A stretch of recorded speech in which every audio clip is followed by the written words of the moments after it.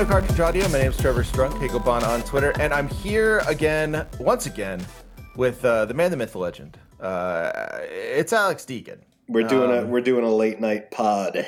It's late, yeah. I mean, it's funny. It's not super late. I mean, the funny thing I was going to say, like, a long time ago, I would not have said this was even remotely late. I would have scoffed at myself for saying this was late.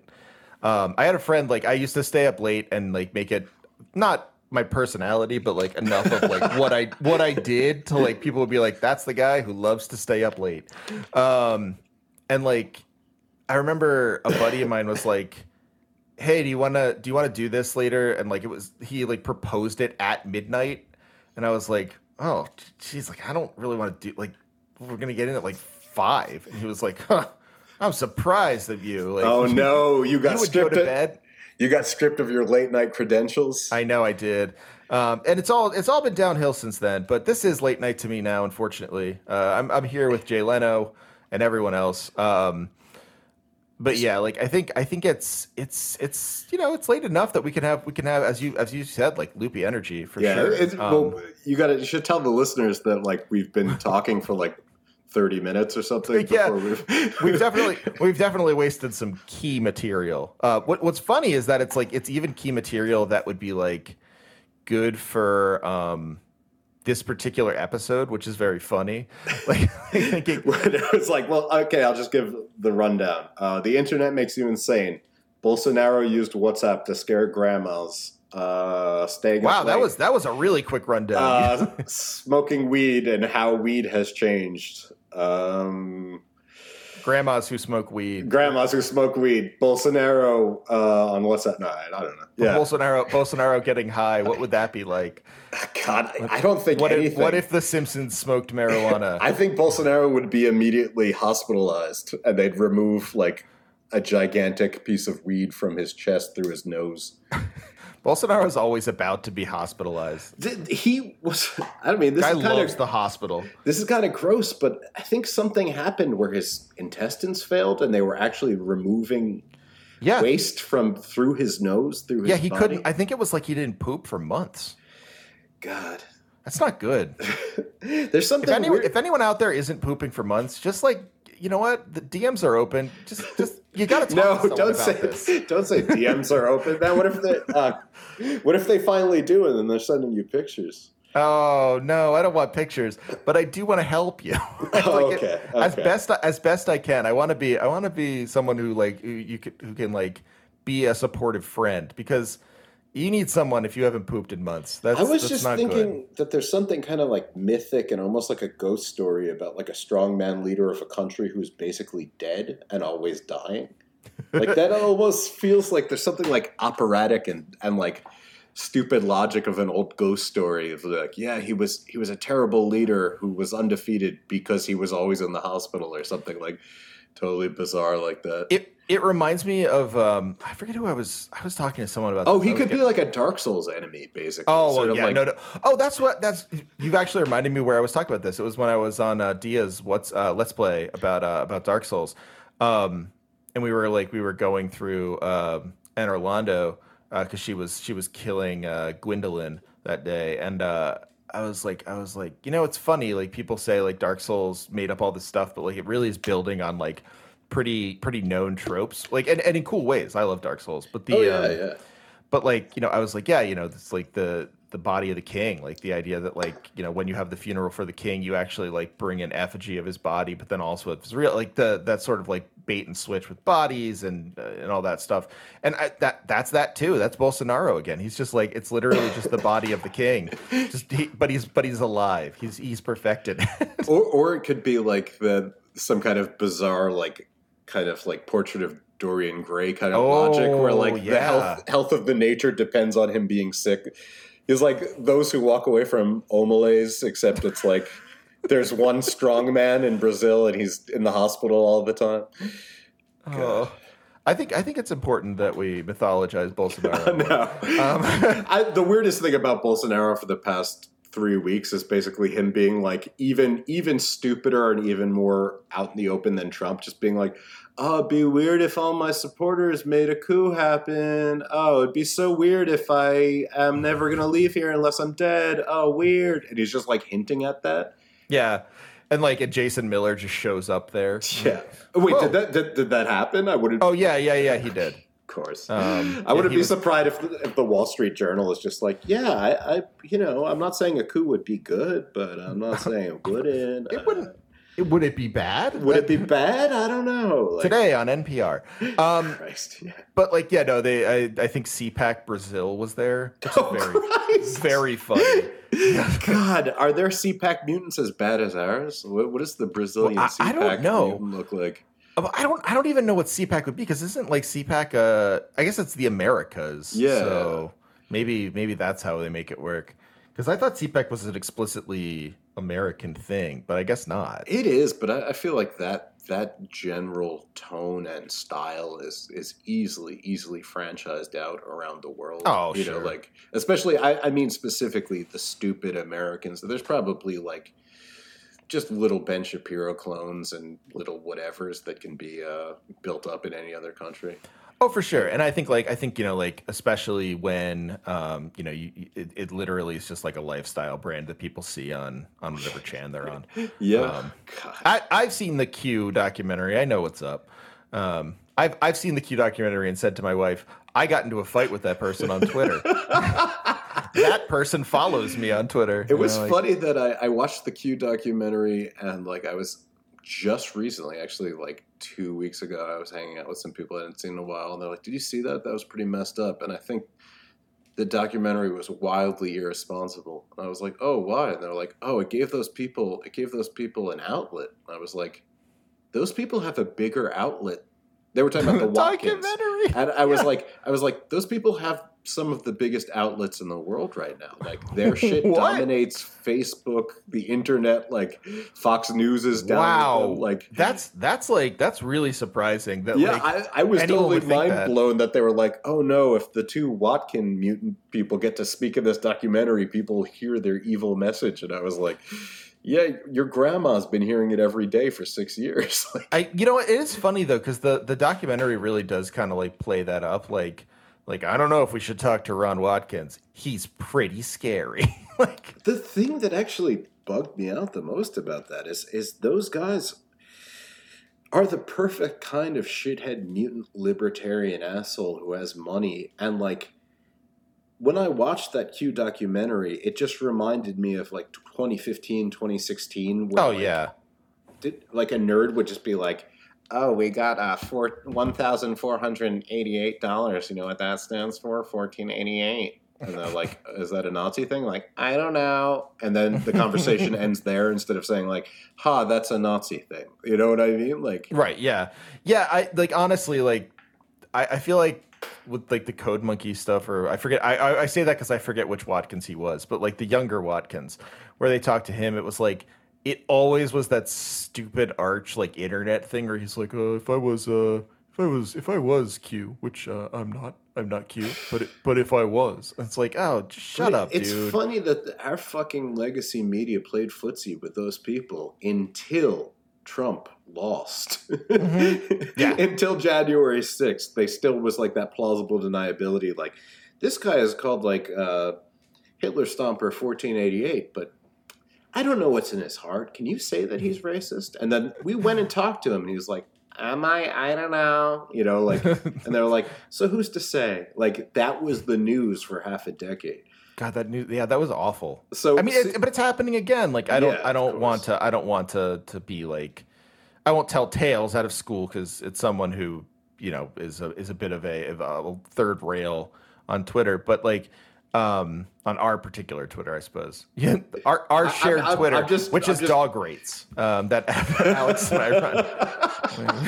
Yeah, sorry, we just have to put white names on the dog so we can make money.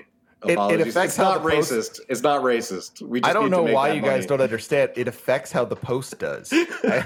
Wait, I'm seriously running through my mind, wondering who you could be talking about in this. Oh, it's just. I mean, I'll say it. Like I don't. It's fine. I can disagree with someone on my podcast. But it's Liz Brunig put out a piece today about how like we should probably go and like um, try and get in the mindset of someone who doesn't want the vaccine because that's going to be a better way to convince them. I mean, here's the thing. I fully agree with the fact that saying there's one simple reason why somebody wouldn't want the vaccine is oversimplifying things and won't help us in any way. But then again, that is along the lines of a sort of like you have to befriend Nazis thing. But the thing that bothers me the most about that is how I personally feel about someone who wants the vaccine or doesn't want the vaccine is so besides the point. Yeah, Like, that's exactly right. Like if we had like matter. if we had a federal mandate, then you could fight it legally. But it just being a culture war thing of like, I for a second thought, okay, they're going to stop interviewing every rich asshole in the country who's pretending to be a poor white person when they're not. Finally, that will end now. Like, we had fucking 6 years of that.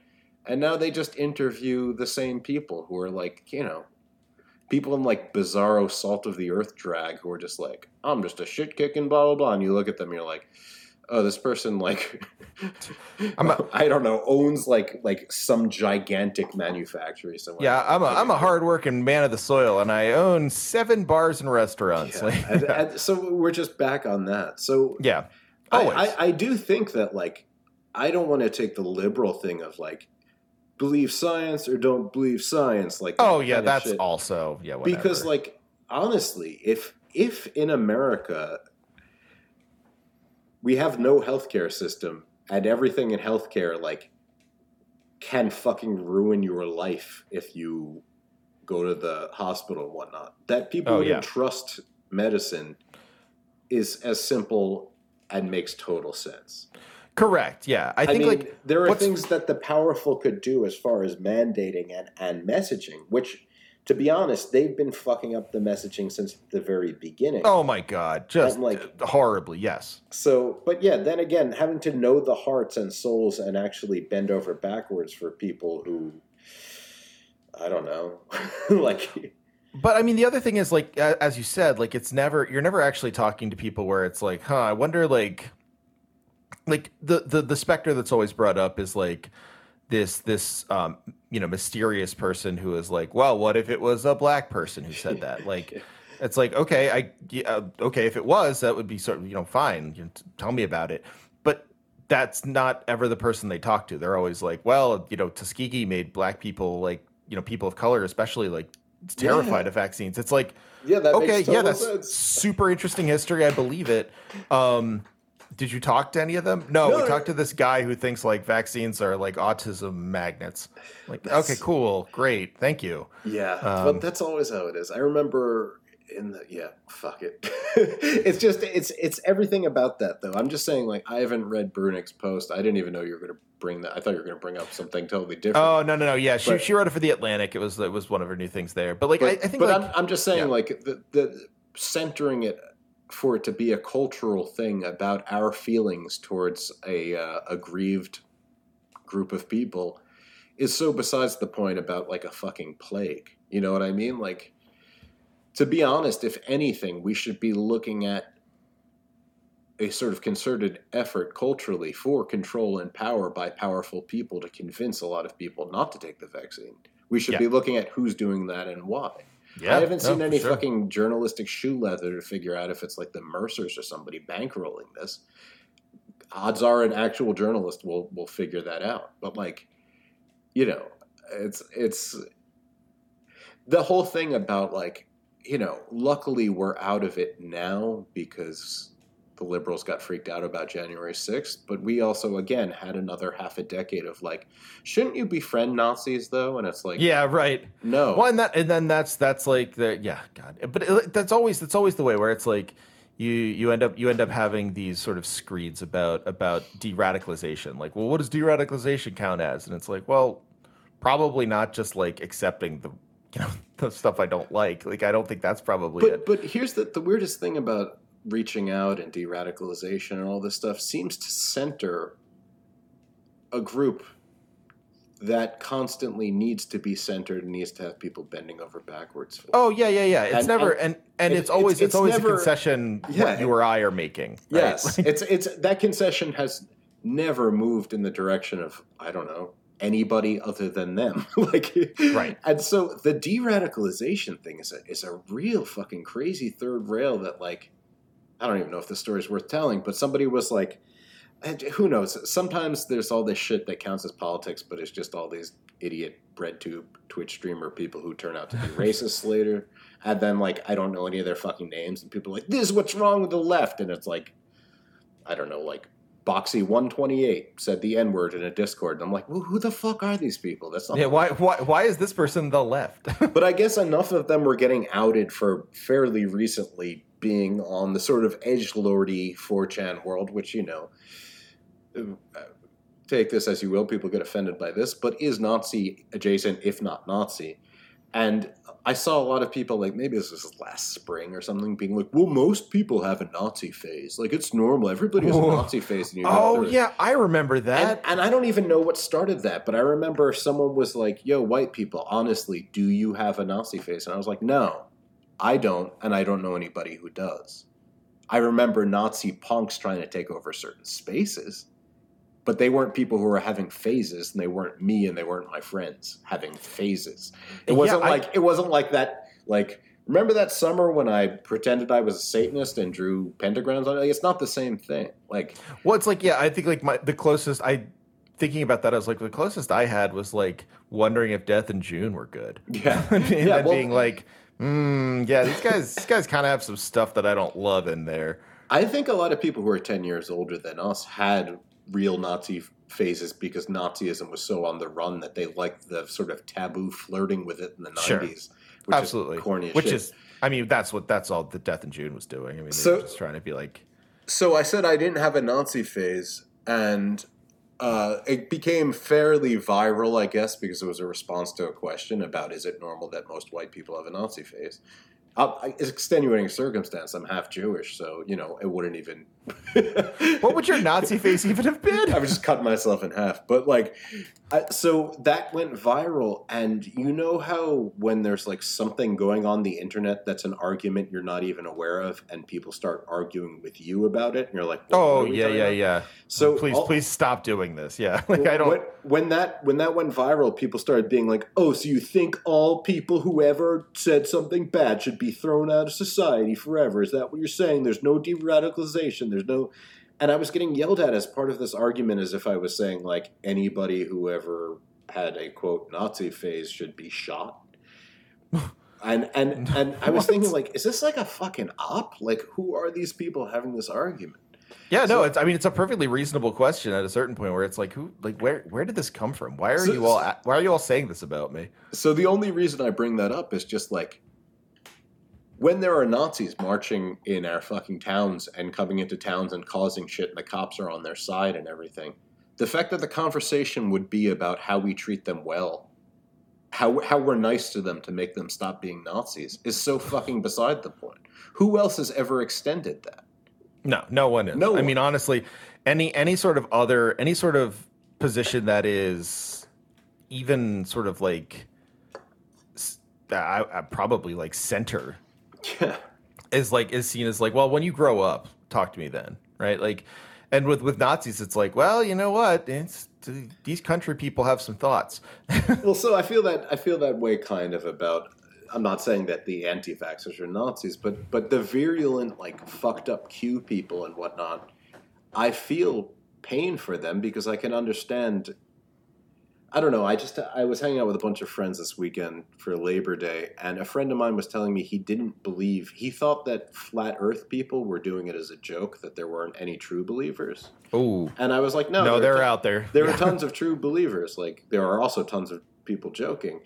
And he just, like, couldn't accept that. And he was like, but why would you actually believe that? And I was like, well, when everything you're told for your whole life is a fucking lie from all of the main sources, you know, of course you're going to start making your own narratives up about what's wrong. Like, especially ones that don't challenge any powerful people who will fight you on it. Like, you know. Yeah, for sure. So I like, think like yeah, I think that's right. And like it's a way of having power. And it's also just like become this it's become a shibboleth for some of the worst people in the world too. So like that's where it becomes a problem where like someone sees Q and is like, "Oh, cool. Like I can absolutely like use these people's disenfranchisement and make them feel of course, like love me instead." I Right? don't know. Somebody was showing footage months and months ago, maybe even last year, of a Q rally of people in Los Angeles, and everybody's signs were about such wildly different things. And it seemed like people talking about their own personal trauma, which is a thing you're not even allowed to talk about in this country. Sadly, you have to become like a religious believer. Podcaster. Or a podcaster. No, but I'm just saying, like, you have to fall in with this crazy worldview about supporting assholes who are, I don't know, gonna save you in this totally bizarre way. And I was thinking, like, I was just looking at all these women who had signs about child molestation never leading to arrests. And I was thinking, like, yeah, man, that's You ain't wrong. Yeah. it's not wrong. The sad thing is we have no recourse in this, and these people might very well be carrying actual true trauma about these very things, and the only outlet that they're allowed is this crazy fucked up fascist conspiracy theory. Like, Well, yeah, and I think like there was a post going around that like I think even like the most sort of like irony poisoned people.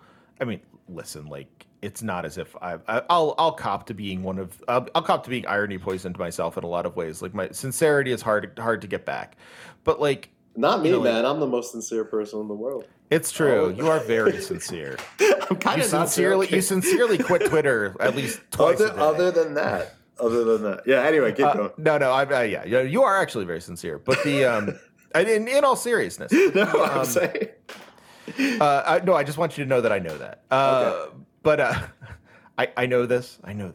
But yeah, like I was, like even the most irony poisoned people were like, "Oh, this depresses the hell out of me." Where the person was like, he's like, "I'm a Parkland survivor, and my dad has started believing that I'm an op and like lying to him." And he's like, yeah, he was like, he's asked me like how much Soros is paying me and like why I would do this, like why I would lie to my family and stuff. And he's like, the kid was like, it triggers my PTSD every single time because like whenever he says that, I'm right back there. That's so heartbreaking and insane. Yeah, it's just like it was crazy to the point where you're just like, wow, okay, like I really I want to read this to know what this is about because it feels very of the moment or like of my world. And then also it's like, oh, this is horrible. Like I can't look at this for one more minute. Yeah. And like I feel like that's where the rubber hits the road with this stuff where you're just like, if you look at that and you're just like, oh yeah, like people lose their families to this because it's like just people being like, tuned into this sort of like feedback loop where everything they think is true. See, but until they stop believing anything that isn't. The thing about Q is like at this point it's just a fragment of the culture and it's not the absolute macro culture. But there are things in the macro culture that are like, I don't know, think about still parents who will choose hating gay people over their own child and basically kick them out of the family. I have members of my own family. I have a very mixed family, and I know, well, they're deceased, but older members of the family were like, oh, these members of my family are the good ones, but for my own identity and the symbolic order of the world, I have to believe that the good ones are who I know, but they are deeply outnumbered by the bad ones who I don't know. Specifically black people in this case. So I'm just saying, like, that being a reality, someone saying, like, my son is a fucking crisis actor is not that strange. It's just the specifics are insane. Correct. Yeah. It's the same thing as being, like, someone coming out to their parents and saying, like, I'm gay, and then being like, well, you're not. You're confused. Or, and we'll or trans, like, at this point. Like, that's not far. That's not, strange at all to think about, like, people... That happens to people who are trans all the time. I mean, my grandfather was a socialist who believed in the brotherhood of all mankind, and was deeply freaked out that my father married a non-Jewish woman and had to come to terms with that, which just makes no fucking sense to me because he was in one of the first like unions that had people of all races in it, but still in his own life, he going. It's that classic. He was also an atheist. Good for thee, not for me. Yeah, like so, just a cultural thing. He had to come to terms with that. So it's like, yeah, I'm not. By the way, I'm not saying this is relative NQ people are okay. I'm saying all of this is bad. It's just we're used to much broader examples. Yeah, it's a specific iteration of a horrible thing that tends to happen.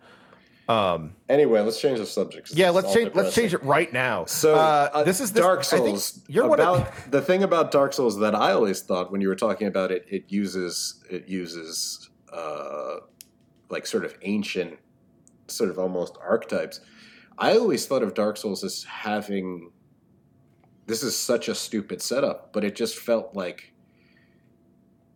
either like post-apocalypse, but not apocalypse in the sense of like one event going wrong and leading to desolation, as much as the end when you have sort of fantasy or mythic ideas, one of the main points of fantasy or myth is ordering the universe itself into like characters and stuff, right? And character actions. And once those things have stopped making sense or have died, that's the world of it's sort of like a mythic apocalypse, and that's why I always was deeply compelled by those worlds. Oh yeah, no, I agree. I think like the sort of constant refrain of Dark Souls lore that you hear a lot. I don't know if you've heard this or not, but I was able to track it down for the book, which I was thrilled about because I thought it was probably just a myth and he had never actually said it. And then I found the interview and I was like, oh, this is so good. Like he actually did say it. But Miyazaki says at one point that when he was young, well, it wasn't when he was very young, but it was when he was younger, I guess. He really enjoyed reading fantasy novels, but when he read fantasy novels, he only really ever read them in not in translation, so they were in English. Oh yeah, I think you. Yeah, keep going. I've heard this, and I was going to say you told me this, but it's possible. It's also possible that I was listening to a podcast of you talking and saying. Yes, the classic. Had a parasocial thing where I was like, "Yes, Trevor said this to me." Direct, yeah. Like, keep going. Alex, listen to me. Why are you saying that in our episode? Alex, it's Trevor. But yeah, like he said, like, the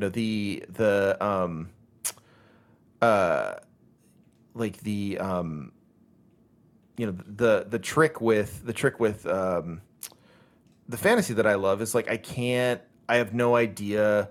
I didn't read it in like translation. I couldn't understand exactly what was going on. So it was all these sort of like half understood concepts and ideas. And he was like, it was interesting and cool, but like at the same point, it was also something that like I was just kind of like making it up as I went along. So I got these half understood visions, right? And like that really is in a lot of ways what Dark Souls is. Like it just kind of it works in the way that it's supposed to work because Miyazaki is like just like, yeah, you know what? Like I don't know how these fantasy stories work, so maybe like there's like maybe in Rumpelstiltskin everyone's dead and that's why we get the like, or maybe like, yeah. So it's like, it is this sort of, this understanding of fantasy that is highly disordered, right? Like highly sort of focused on the nature of, lack and loss as opposed to, coming back together in the end. Yeah. But I mean, it's also funny that I think, I don't know. I mean, in retrospect, in after the fact, like lots of times people make a sort of like genealogy of artists and like this person made this thing which influenced this thing which influenced this thing, and after the fact it makes sense. But I think with making art or anything,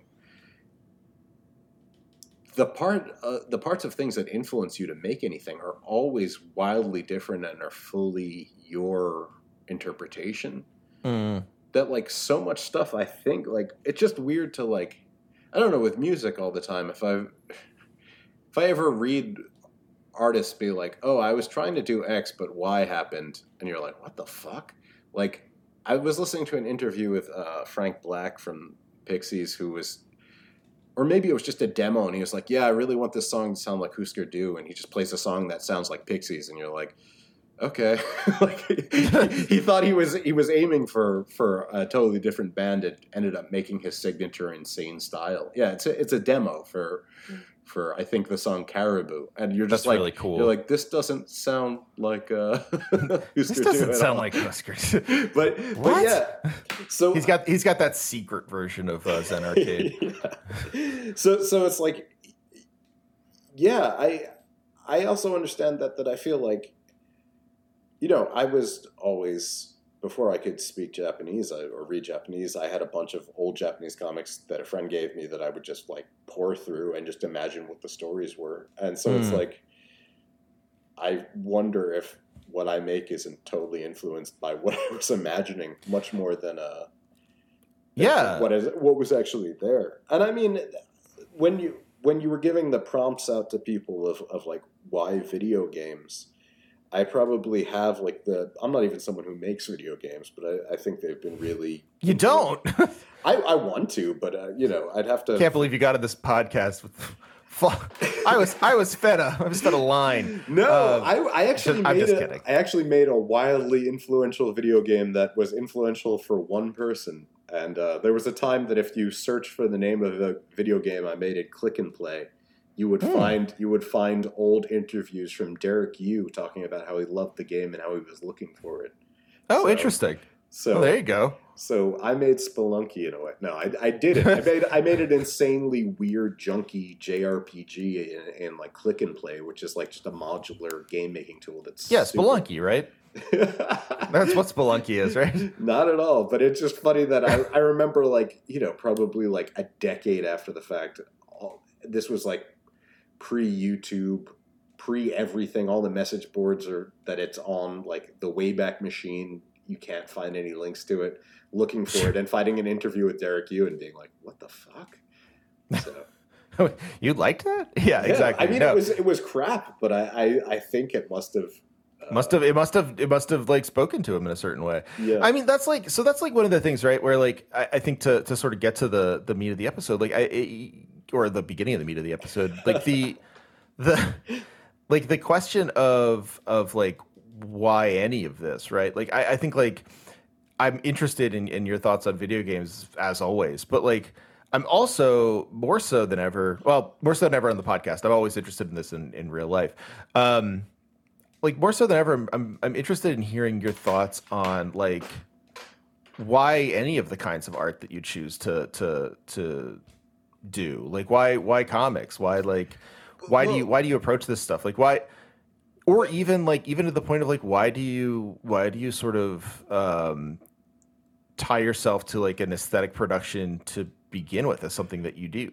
I mean, I don't really have a good answer for the last part, and also I don't have a good answer for the first part. And I also good answers. Look, good answers. I'm just joking. I was just. I'm gonna sound like I'm like a member of the Grateful Dead. Like I think if anyone has like a good answer to these questions, they're actually bad answers. Like if someone has like a simple like art. Well, here's why. Yeah. Like I've worked this out. I have a tight 5 for why I think it's like that's a terrible answer. I mean, there's a weird thing, especially that I would find in academia, that if you argued for novelty in any work, like any work of art, you were immediately like a totally naive fool, because there is no novelty in anything, and actually anything can be tracked to sources and styles and like tropisms within it. So saying like this thing is doing a thing I've never seen before is actually just a showing of your own ignorance, right? Right, yeah. And that kind of has made it so I don't ever want to get involved in academia, because to me the aesthetic experience, the moment of actually like reading something or playing a video game or listening to music, seeing a movie, usually is a totally new moment. And even if it's a thing you've seen or read before a million times, if it's good, you will have new responses to it, new feelings about it, notice new things about it. So like why anything? I mean, we can talk about like the social, and we're in a really weird time now where, you know, we kind of talked about this last time I was on the podcast, where I just think that like we have a stand-in for politics, which is cultural affect, and sort of the fuel for that is art. But also the way we talk about art has nothing to do with like aesthetic experiences as much as it's like joining a team, you know, and saying, Right. Oh yeah. No. 100%. Yeah. Yeah. and if your experience with art is consumption and your experience is public, you won't be able to sit and think on a thing, nor will you be able to kind of get lost in or get drunk on it. You know what I mean? It'll constantly be a thing where you'll have the anxiety of being seen while you're seeing, you know. And I don't know if for me personally, but you know what I mean? Like, I'm laughing because it's well said. Like the idea of being seen while seeing is as a fear, right? Like as something that is a marker of anxiety. Well, I don't think we can talk about identity in the modern age without seeing it as having extreme anxiety in it, because it's a performance that's has to be seen to be real.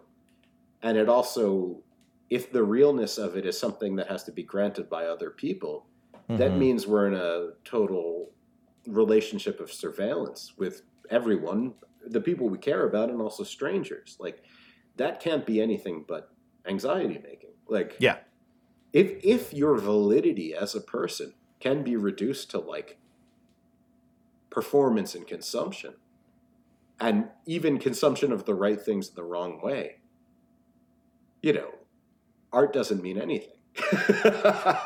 That's my argument. But like, what, like, I think politics being a sort of fake essentialized cultural thing that comes through consumption makes it so we don't see art as an aesthetic experience that we actually process. Right. Like what you process is the label of the thing. You process the label of the thing and what it says it will do for you. You don't actually get challenged or confused or fall in love with a work. You know what I mean? You're right. Yeah. No, you're absolutely right. Like I think the, you know, the trick with thinking about art this way, or the trick of thinking about art as like a series of boxes to check or not check, is that it's much more about like, I mean, to sort of bring up a term that is like deeply irritating, but probably also true, to at least in terms of like how it's expressed. Like it is more about curation than it is about appreciation. Absolutely, or analysis. Absolutely. Yeah. But it's also that curation ends up becoming like a, you know, something you wear, you know, like something you wear so people know, which is, it makes sense. Like I'm interested in talking to people who are interested in what I'm interested in, but like, yeah, I just think that if we all treat art as like insured experience that are just like taking pills, you know, that will in many ways do politics and do emotions and do identity for us, we actually, I feel like we actually kind of starve after a while and go crazy. Yeah. You know, like, no, I agree. And I think like, oh, go ahead. No, go ahead. Yeah. Well, I was going to say, like, I've been really interested. I don't know if you've gotten a chance to listen or not. You don't have to admit it one way or the other. I don't know. I think Sean's behind on the podcast, so you can. But I've been listening a lot and enjoying a lot. Our mutual friend Sean McTiernan's podcast with Astrid Ann Rose, live at the Death Factory. Yeah, and I did the art for it. Oh yes, I'm telling the listeners. I knew this, but yes, I forgot that was that connection. Whenever I look at it, I'm like, that's Deegan's art. Yeah. But for some reason, when I said it there, I completely forgot that was Deegan's art. Or forgot to say it anyway. Are you talking about the newest episode, the one about that horrible snuff film shit? Yeah, actually both. Where like the one episode, not both. Sorry, the one episode of the one episode of the show that I think is really interesting is that new one, and we could talk about that actually, because that was like fascinating to me. See, I really like that one, just as sort of, it's funny because they say like we're scum cinema, we like these really extreme things, but it became sort of like that review to explain to the listener. This is a show that talks about quote unquote scum cinema. I don't know what the definition is. It's just kind of like exploitation and schlock stuff. Yeah, and I think a lot of the show itself is sort of like the other one I was thinking of was they do an episode on Eric Guro. Yeah. Which is excellent because the whole thing, like they both really like Eric Guro, and they're like, okay, so like what is Eric Guro? And see, that's what I was going to say. 2 seconds in, they're like, yeah, I don't know.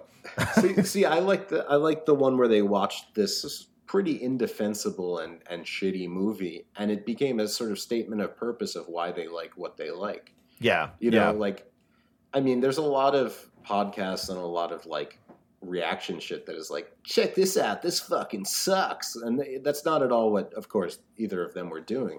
If anything, actually, what I liked about that episode a lot is they really refined why they like what they like and what this adjacent thing or thing. Yeah, they really lived by the sword as far as that one where it came with like, yeah, okay, like if we're really going to be serious about saying that we're not gonna like just rag on things and do it like a so bad it's good show, it's like then we have to like be serious about Megan is Missing.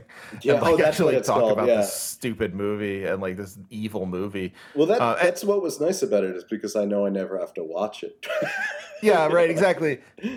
But like I liked that episode and the Araguro episode because they do like the Araguro episode does it in the same way because it's like, but it's a form they like where they're like, yeah, we can define this, and then like midway through they're like, we cannot define this. Like we can curate you a list of things that are supposed to be Araguro, but like I got no idea what this should be. Like this is great. Like, you know, Astrid says like a million times, she's like, I wish I could have come up with better research for this, but no one has a good definition of what this is. Well, because I'm a nerd and an annoying person, I actually sent Sean a bunch of DMs about my understanding of the origin of that term. And then he logged off. Yeah, and then he what did you do, D? He quit Twitter forever. But yeah, no, I think you were one of the people that he probably referenced obliquely in the episode where you were one of the 2 English speaking people who would correct them on it. But yeah, no, I think what was so good to me about that was like there's so many ways that like the concept of curation just becomes its own self-fulfilling prophecy where you're like, yeah, you know what, like we're gonna do curation of this, and that means that we have to have a definition of what the genre is, and like, okay, so here's what it is, and like, you know, maybe we didn't find anything online, but we're coming up with our own definition.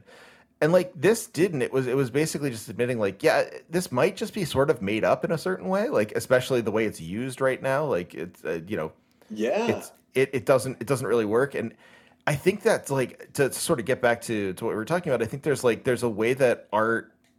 People resist talking about art that way anymore because it is, I don't know, it's an extremely vulnerable place to put yourself. You have to sort of admit that you don't know something, which is like a scary thing to admit. Yeah, and also I think you have to admit that your feelings that you have that are either elicited by or for art, you have to admit that they fully can't be explained or defended if they're put into a thing of being defended. You know what I mean? Like, right, exactly. Like, yeah, it's hard to know why I like what I like, and I could come up with a lot of high-minded reasons for it. But like, there's so much stuff I don't know why I like one thing and not another, or like one aspect of a thing. But I the reason I was. You know, also you brought up Sean earlier, and the 2 of you were talking shit about poetry last time he was on. Yeah, then I got a lot of people. I will say, Sean was talking shit. I've written a lot of very important papers. I'm just joking. I'm pretty sure you were also saying it flippantly. But the only reason I brought that up is the other day I missed this. I had my phone off for like 8 hours. And there was some kind of dust up where somebody said that poetry actually cannot affect social change. And yeah, they mentioned that in the Megan is Missing thing. That was like a controversy. He had asked her, like, if people were talking about whether or not art has morality on Twitter. Oh, that's just probably a totally separate one. Oh, okay. I think someone said that poetry cannot affect political change, and then she was fired from her poetry magazine. Wow. Someone who knows better can tell you. I missed the whole thing, and I was okay. Yeah, I saw people reacting to it, and I was like, "Do I really want to find out?" I just saw who got fired for what. Yeah, I don't. I just saw people subtweeting like, "Yeah, of course, poetry doesn't mean anything. Actually, poetry's bad." And I was just like, "Well, I mean, that's not true. Poetry's good. It's just that I think we've been sold an idea, and we continue to sell each other an idea that actual political change will come through the right art made by the right person in the right way." Right. Everyone knows the Kurt Vonnegut quote about the banana cream pie. The Vietnam thrown War from a height of which is like a good quote. That's a good quote. But instead of seeing that and getting sad about it, I think the argument would be that we need to actually build political power through political movements. You know what I mean? No, it's just about getting sad. Poetry could not literally build a political movement while you passively read it, but poetry will fuel you while you build a political movement. I think that's the difference. I agree, and I think there's there's a couple of ways to understand poetry as like regressive or whatever. If you wanted to, like you could do a reading of whatever, like you could do a reading of the conceptual school and say like, yeah, Kenneth Goldsmith is de-radicalizing poets, or like. But like there's also just like the fact that here I'll defend poetry in a way that I really believe. I really do believe this. Like I'm making you sincere. That's my God, no, the sincere man's logged on. But no, I think like I don't think there's a more potent and like effective short version of the kind of anger that was so fueled the Black Arts movement as Gwendolyn Brooks's Riot. I think Gwendolyn Brooks's Riot is like a perfect poem. And I think it's perfect because it is a poem. Like you couldn't do Riot in any other way because it speaks to a certain language that is and more also, felt than understood. And also if it was autofiction or first person reporting of something, it would lack a sort of universal and transcendent energy that it gets by being poetry. 100%, yes. If it was literally XYZ, here's the information, it wouldn't have the staying power, or not even staying power is a stupid word. It wouldn't become something beyond just a simple report of one person. Sorry, I'm just laughing about staying power. Like you're like, this Gwendolyn Brooks broad is going to stay around. This is going places. Put your money on it. No, but you get what I'm saying? Like I do. It's like, yeah, and I think a lot of people I know who are, my age or slightly younger are really distraught right now as the world fucking melts around us. That they feel like they were sold a bill of goods that if they made the right art, everything would be okay. I feel that too. It's very sad. But because so much of how powerless we are means that we feel powerful by externalizing our self-hatred into something. Right. I'm seeing everybody just be like, no, it was all lies. Actually, anything good about the human soul or us like being together or communicating was actually all lies. And it's like, yeah, I think that's another illusion of control by beating the shit out of yourself. But like, well, yeah, no, I mean, at that point you can, it's taking your ball home. It's saying like, well, I give up. Yeah. And that's very potent too. Well, don't get me wrong. Also, when everything's wrong, you don't want to be like, no, but actually you should write a short story about a flower or something. Like, of course you'll be all angry and be like, fuck that. But then again, you could, you know what I mean?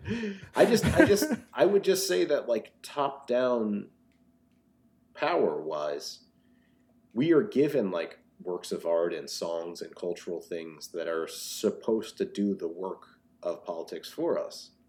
And usually when like the people in control give that to us, it's like, I don't even know how to articulate this. It's sort of like a capitulation on your way that if you have a received identity, which is this powerful one, or a received way of thinking or being that lets you align with power, that's the easiest path and always will be. You know what I mean? Well, so there's, I don't know if you've listened to this. I can't imagine you have. It's not a particularly good podcast. It was nice for I'll say this: it was nice for a long drive. Like I listened to it on a long drive, basically, and it was good because it was a narrative podcast, which are great on long drives. Um, it was called Winds of Change. I don't know if you know this podcast or not, but No, I don't know. it's all right. I wouldn't look it up necessarily. It's a very sort of like, you know, high production value NPR kind of thing in a lot of ways. But it's about it's about the Scorpion song Wind of Change, which is like, Oh God, yeah. All right. Yeah. Was that like a Bill and Ted movie? How do I know that? It's just like it's a big deal song. Like Yeah. I guess like so he reveals and it's like Oh, we was all it connected to the fall of the Berlin Wall for some it reason? was That's yeah how I know it. Okay. it has like a really really like storied history that way because it is about that, like it's about like, you know, the Scorpions playing in Gorky Park and being like, oh yeah, like we're playing in Moscow and being like, yeah, like all these people love our music so much the Soviet Union's gonna fall and expression's gonna reign supreme because, you know, like musicians don't, like, again, like that's not how political power works. You don't hope that the Scorpions say the right thing. But like the interesting thing about the show isn't necessarily, it's basically this show where he hears from a friend who has like contacts in the CIA that like the Scorpions didn't write that song, that the CIA wrote the song. And so he spends the whole show trying to figure out if this is true, which is like kind of interesting. Like That's interesting. Does he find out anything definitive? no, of course not, because it's one of those shows, right? It's just so funny. Also, part of the thing of all of my friends who are now just like, yeah, actually, all expressions of art are actually, you know, like sus as fuck. And actually, did you know the CIA did X, Y, Z? And it's funny because, like, of course, the CIA funds everything, but the idea that being like, did you know that all American art post-war was product of the CIA? It's like the CIA funds everything. The CIA funded James Baldwin when he was in France against him knowing, like, Yeah. shit that he was writing that was against America because they put their fingers in everything. So when they need to, they might have a convenient place. Like, and Right. having to have that argument with people who just kind of want to believe like a Gnostic idea of the cosmos, and we're living under the demiurge, and the demiurge is Oh, capitalism. people love the demiurge. And Demiurge is it's having an absolute moment. It's archons or the CIA, and like literally by being made out of matter, you are owned by them. Except Right. being owned by being built out of language and culture, you're like the CIA is in your blood, and it's like okay, So I get it. I mean, don't get me wrong; they are connected throughout the history of our country, especially the last 70 years. But like, ugh. So like but it's interesting because like the thing you brought up there is like absolutely what I found interesting about the podcast, which is so he finds like the actual sort of story. He even ends up talking to the lead singer of the Scorpions, which is like a far more interesting interview than I think like I would have expected. And like, you know, it's fine. It has kind of predictable politics and stuff like that. It's okay. Like, Let me guess, it's radical centrism. It's that's right. That's right. Turns out America does some bad stuff, but hey, did you know that the Soviet Union weren't exactly angels? Yo, you're saying that as a joke, but literally, I've been having the complete opposite with, you know, the fact that we're in a time of sort of like, it's very hard to believe in anything because everything is difficult. There are about like 6 people in my life who are now just like, hey, I've been reading the propaganda organs of the Communist Party of China, and actually everything they say is correct, and everything they're doing is good. And it's like, yeah, I've seen that too. and it's like, yeah, I mean, fine, but also like, okay, the Belt and Road Initiative is great if you want to talk about that. And they're like, yeah, and actually everything about democratic movements being crushed by them in the 1980s and 90s is a lie made up by Western imperialists. And you're like, no, that shit happened, and people are dead. Like, and it's the same conversation you have with people where you have to be like, yeah, I hate capitalism and American imperialism, and I could also hate Stalin. I don't have to choose one. And they're like, but actually, Grover First's so mad at you right now. well, after a while, people are like, well, you know who actually says Stalin was really bad? Those victim of communism Nazis. And it's like, yeah, Nazis can say a thing because they're lying and they're working an angle, and I Yeah. can say a thing because it's the truth, and it doesn't mean I'm agreeing with the Nazis. Like, Right, exactly. And like one of the things that happens in the podcast is like similar to this, right? Where like he like I say, he doesn't prove that the CIA wrote Wind of Change. And I think like if anything, he proves that probably they didn't, right? Like the end, that's basically like every single CIA person he talks to are like, I don't know, it seems like super complicated. I can't imagine that happening. And then then he'll be like, but wouldn't the CIA say that? But here's it's the like, thing. Here's I the guess. thing. Here's the thing about the CIA. The CIA doesn't necessarily make art, and they never would have to. What they care Correct. about with like hegemony doesn't actually. They don't have any aesthetic belief in anything. The only reason they chose Pollock and them to say that this is the new American art form and to actually promote it across Europe and Eastern Europe into the Soviet Union as something that stood in contrast to the history of art and also Soviet realism as it was happening, was just because it was there. They didn't get inside Jackson Pollock's studio and say, "You there, splash paint, and we'll give you fucking $20." Like, so Right.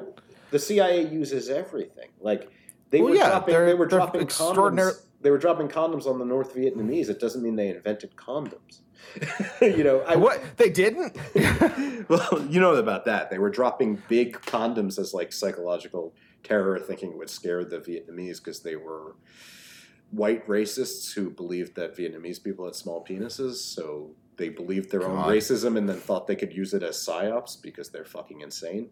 I didn't know that. That's the funny thing is that's a much more CIA story, yes. Right? Like in so many ways, that's the CIA that I know, where it's like this is like the idiots who are like, let's test LSD on a urban population. They just hook LSD up to a really bad like car like exhaust system, and it's like that didn't work. Well, so there are all these people who want to then find within art the aesthetic value that either is the CIA or is capitalism or the hierarchy being replicated. Right. Thinking that would be something that you can divide, and if it's in art, that means that art is bad, or if that can be divided from good art, that will make the art good.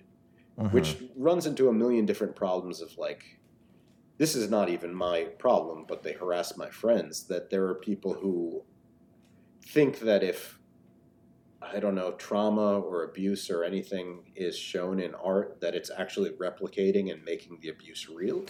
Which, right. I mean, I believe in content warnings. If somebody really doesn't want to see a thing, they shouldn't have it sprung on them.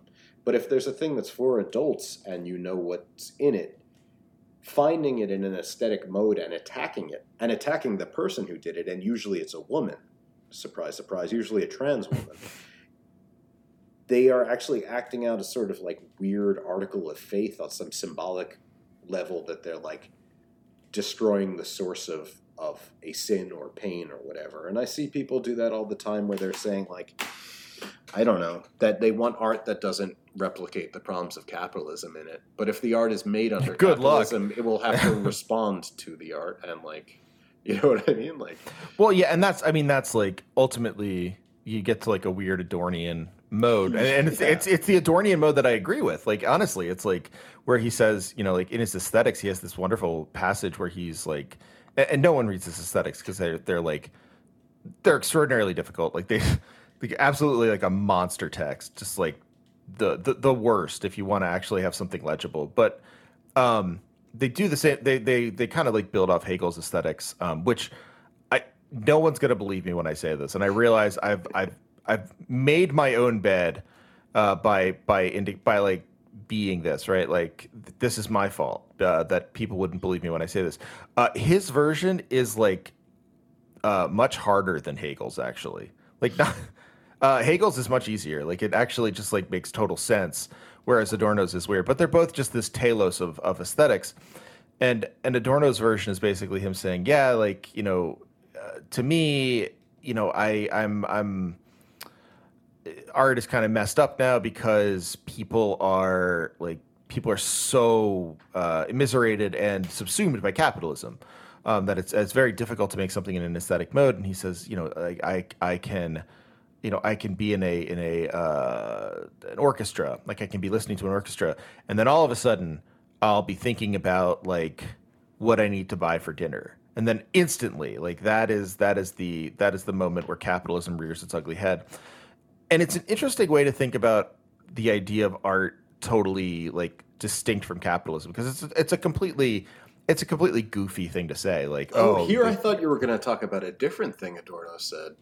Oh, with the jazz thing? No, the fact that like the culture industry of itself is like it projects onto the consumer the will of the status quo until they internalize it.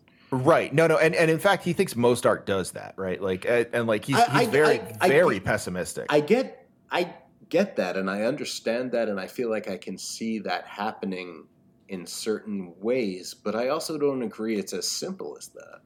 No, and I mean the funny thing about Adorno is like ultimately the people who read Adorno typically want to make him out to be like, you know, Grandpa Adorno who hates jazz. Yeah, and it doesn't but it's not quite that. Like when he says jazz, he's basically upset because he loves classical music so much. And he loves the symphony so much, yeah. But like his whole point about the symphony is like, yeah, maybe this could be like maybe in a certain world this could be art that was autonomous, autonomous from the world, right? The autonomous nature of art is something the modernists really, really want. I mean, that's kind of the dream, but yeah, that autonomy is almost impossible to define, because if it's going to be autonomous from, it can't be autonomous from actual power relations until those power relations are gone to begin with. That's completely correct. And if that's going to happen, what we will see as art will probably be wildly different than our conception of it now, in which like the selling of it is an inherent part of it.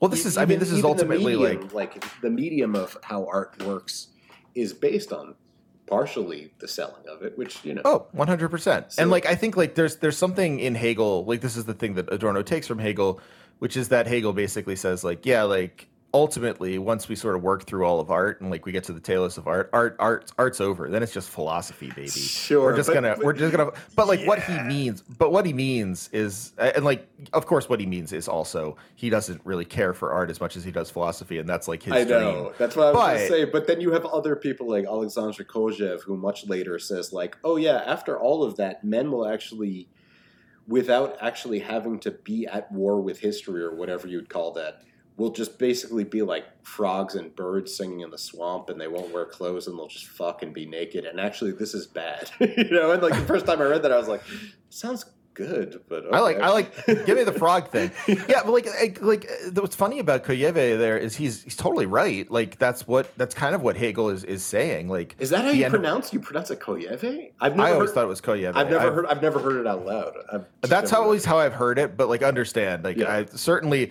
the people who have told me how to pronounce Kojève's name are not without their own sin. Okay, sure. So, yeah. But the yeah, like his point about that isn't wrong. Like there's a very true element to it where you say, yeah, okay, at the end of art, like I had a professor who told me this, and he's totally right. Like if you get to the end of history in the way Hegel thinks about it, right? Like where history sort of ends and you have the church without Christ and all the stuff he loves.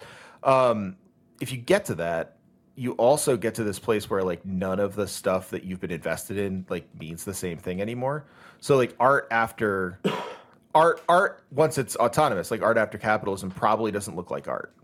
It's probably something wildly different, like something we haven't mapped yet. I would imagine it's better. I mean, like, yeah, no, for sure, and that's the dream. It's right. It's also funny though that like when I was saying like if you argue about novelty in academia, you're kind of like a naive person, blah blah blah. I said that earlier. And you were saying that you agree with that, and no, but what I was saying is like when I was thinking about like why games, I have always seen in games a potentiality for things that you get moments of, and I feel that with all things, like, but mostly games because it's a new medium.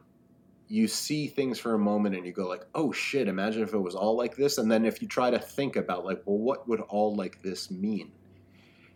I can point out what it doesn't mean in the fact of like games patterning themselves against movies, or literally patterning themselves against dice and cards is weird because that's a symbolic thing. And I love video games that use dice and cards as like a sort of idiom, right? But oh yeah, it's great. It's strange when it's basing itself. It's a medium is basing itself on other mediums, usually for legitimacy, and that has a huge overlap with comics because like I'm constantly in the position of like, I don't know, I feel like I've talked to you about this a million times, but the fact that every like 10 years for my whole life, there's a cover story on a magazine in the New York Times. It's like, comics ain't for kids anymore. Biff Bam Pow. It's not Batman swinging anymore. And you're like, okay, what is it? And it's usually like, oh, this guy wrote a thing about the Holocaust. Or here's the thing where it's just like a man and a woman sitting in a room making small talk. Or like, and you're like, okay, yeah, but that seems like it's kind of trying to be film or a conception of like the mid-century novel and being like, the potential for comics to be things that are necessarily comics and not a painting and not a novel. I see it all the time, but it's almost impossible to convey. Like, yeah. And I feel that way with games all the time, that there are moments of like the reality of games becoming like regimented into like genre, and then the genre trappings, and then if a game is revolutionary, it's just because it subverts those trappings. Seems like a dead end. And oh, for sure. The moments that like feel transcendent as something else that can only be a game. Like, this is a weird example because it's a huge throwback, but Disco Elysium is not a novel because it has systems in which there are interacting parts based on chance and based on you making decisions that flow directly into conversation and plot moving. You know what I mean? Disco Elysium, you could tell that story, but it would be fixed. And one of the interesting things about Disco Elysium is, based on different playthroughs, the reality of the world isn't fixed. You know right. what I mean? Yes. If there was a novel, everything that happens in it. There are things that you can read endless things about people saying like, oh, I read Pale Fire. Is this person crazy? Is this true? Did this really happen? You know what I mean? But the actual parts of it are every word, sentence, and paragraph that are limited, and that's all it will ever be. The parts of Disco Elysium are also limited, but depending on how you play it, wildly different things happen. You know what I mean? Yeah. You know, there's a game I've been playing called it's also old. But it's called La Mulana. Oh God, yeah. You ever? Yeah. So it's funny. Hold on, I just want to say the one thing that's funny about La Mulana is it's obviously referencing a throwback to a whole world of video games I never played. So it's like, remember what this used to be like? You're like, no, I wasn't there. Yeah, but like it's a throwback, and like you would have to debate as to whether or not like which throwback you were doing. Like, are you throwing back Colossal Cave Adventure? Like, are you going that far back? Or are you doing, like, is this Metroid? Or is this... And, like, but what's cool about La Mulana is, as, like, a quote-unquote Metroidvania or whatever, is that it understands its world in, like, a very much more... I'll say suggestive way. Like, there's not a lot... There's not a lot of, like, information as to, like, okay, go do this. And like not even in like a Dark Souls way, but in a, you know, we're not actually going to explain these mechanics to you entirely. Like, you're going to have to like figure out the value of there being like words written down here, or the value of like why is this stone here? Like, we're not even going to tell you what the stone is. Like, you're going to have to figure that out. And like, you're going to die a lot. You're going to keep trying. And like, it's what's interesting about that. It's hard to convey why that's interesting when like, you know, games do this all the time, and they're just like, yeah, this is a hard game for hardcore guys. But it's not really that. The thing is, I don't think games do that all the time. I think games started doing that, started at the very beginning doing that because of limited... What made me fall in love with video games, I think, starts at, like, the Nintendo era, where because of, like, space and bad translation and limited space and whatever. Starting a game, especially a game that had like, you know, like maybe like a Metroidvania or something that had a polycoursal path through it. It wasn't just a straight action game. You would have to figure out everything yourself. And if there was plot, the plot was so weirdly poorly translated and in such broken little pieces that the majority of it happened in your imagination. So it felt, and that's going back to the Miyazaki thing, right? Yeah. Like where essentially you're getting like a version of the story that was never quite meant for. And also, I don't think I barely ever beat any video games when me and my brother were playing them on Nintendo. Oh God, no! I play these games and like occasionally like there'd be a video game like a Nintendo Power would have a map and you'd be like, this game is effectively infinite and I've never seen it. You know, like it would just be mind blowing. So I think probably having started in that generation and also having played like computer games from that era, which were also fairly oh my God, so hard. Like I think my conception of what a video game is a thing for pure potential in any direction. And as far as narrative, it's always broad strokes that you have to fill in to make it work yourself. You know what I mean? Yeah, and like I think the that sense of potentiality instead of like as a genre claim as opposed to a claim where you're just like, yeah, you know, it's like potential because it's hard, or it's potential because like it makes me think this. But more so, it's like that's what is video gamey about it, is that like it is hard to describe what it is doing in a certain way, and that like is generically compelling. Like that's kind of what La Mulana makes me feel, where it's like I don't quite know how to explain why this game feels more open than other games, and trying to figure out how to say that is in itself like a pretty interesting problem. Yeah, because I mean, so much about La Mulana is there are things you have to do that are set things, and whether you'll figure it out or not, based on the clues they give you. I don't know what playing that game would be like in a time before the internet, to be honest. Oh yeah, because no, 100%. I'm not smart in that riddle way, like, so yeah. It's funny. I've always had this inkling, and I've never been able to convince anyone, or I wasn't able to convince anyone when I was in academia that it was a good idea. So I never actually like did anything with it because, you know, the potential of like something you're just writing without anyone like being interested in publishing it is like, oh, I guess it's a term paper, fine. Like why don't waste your time with that. There's a million term papers out there, but like I was interested in this concept of thinking about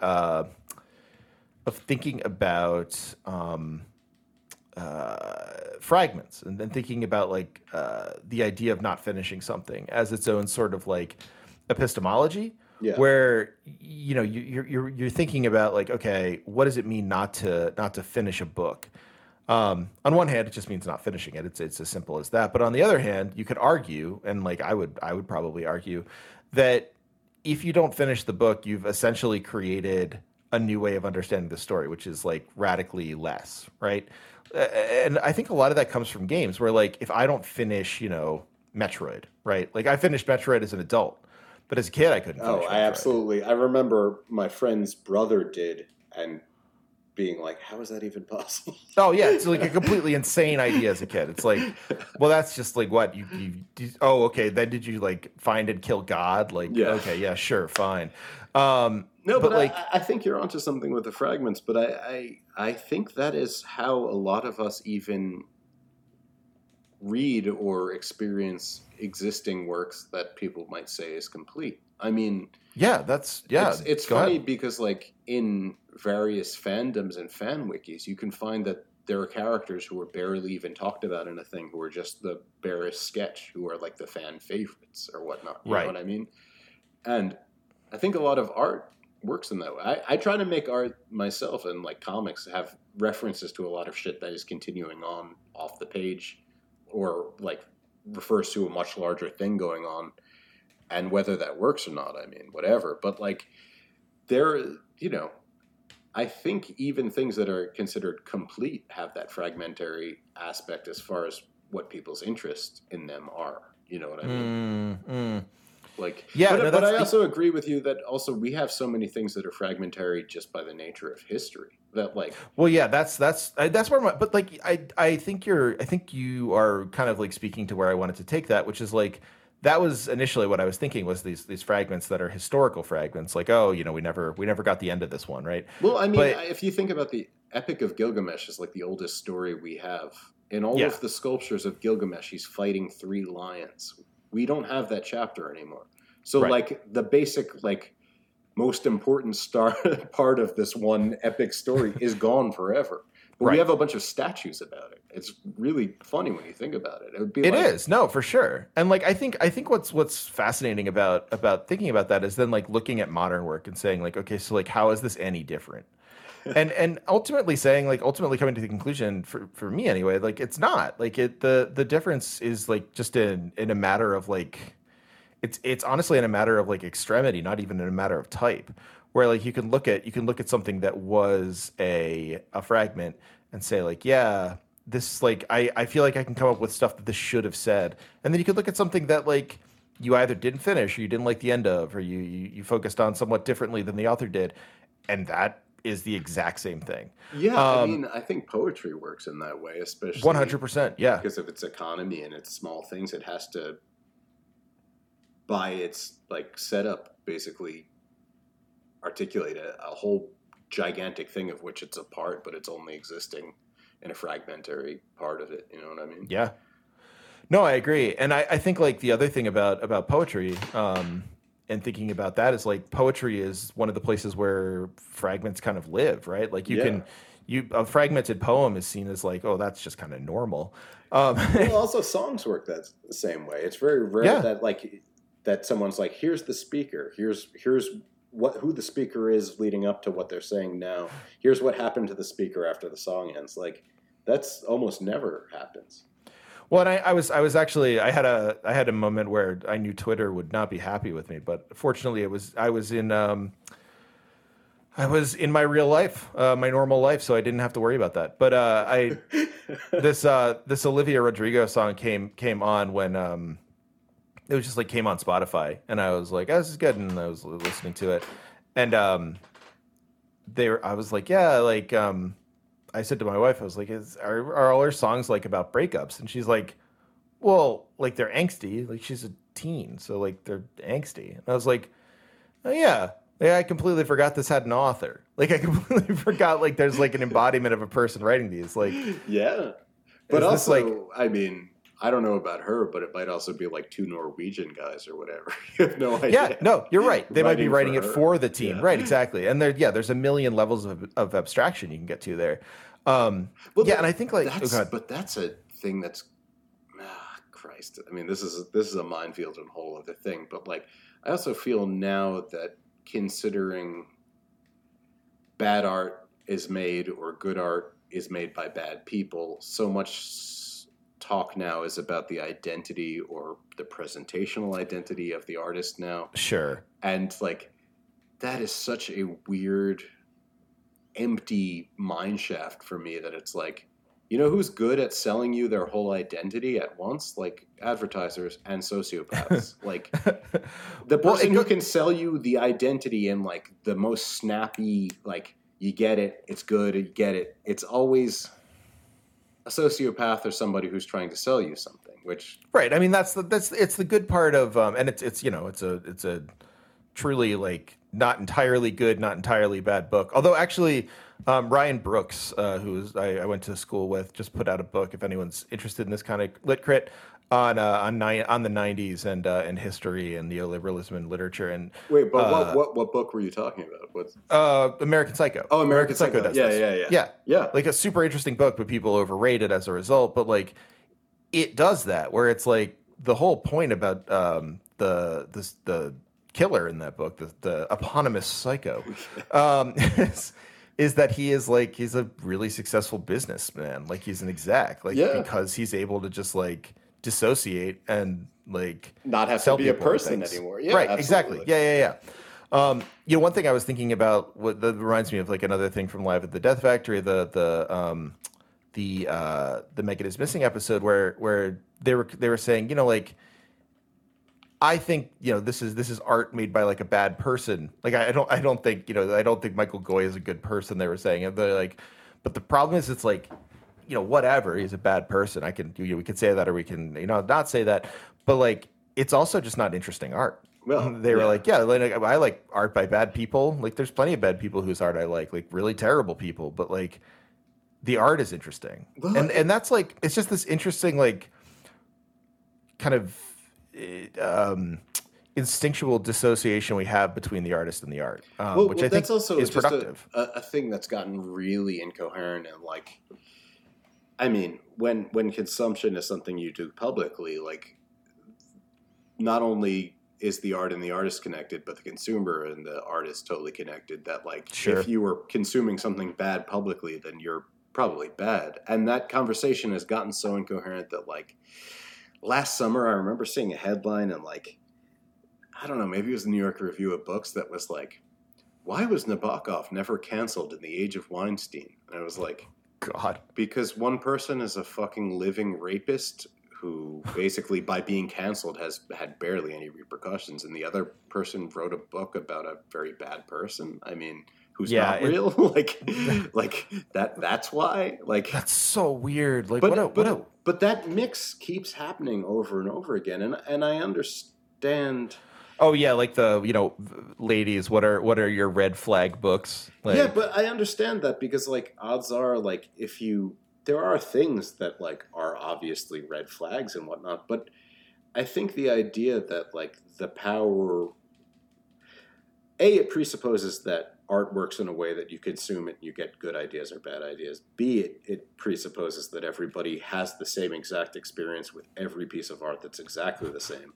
Right. C, it also presupposes that like it's almost like it's like 19th century race science, except it's like these are the people of infinite jest, and they have a sloping brow, and blah, blah, blah. You know what I mean? Like everything about that is so alienating and strange, and I think in the moment of thinking that way, it feels like it gives you power to understand the universe and power to understand who your friends and enemies are. But it's so fucking weird, man.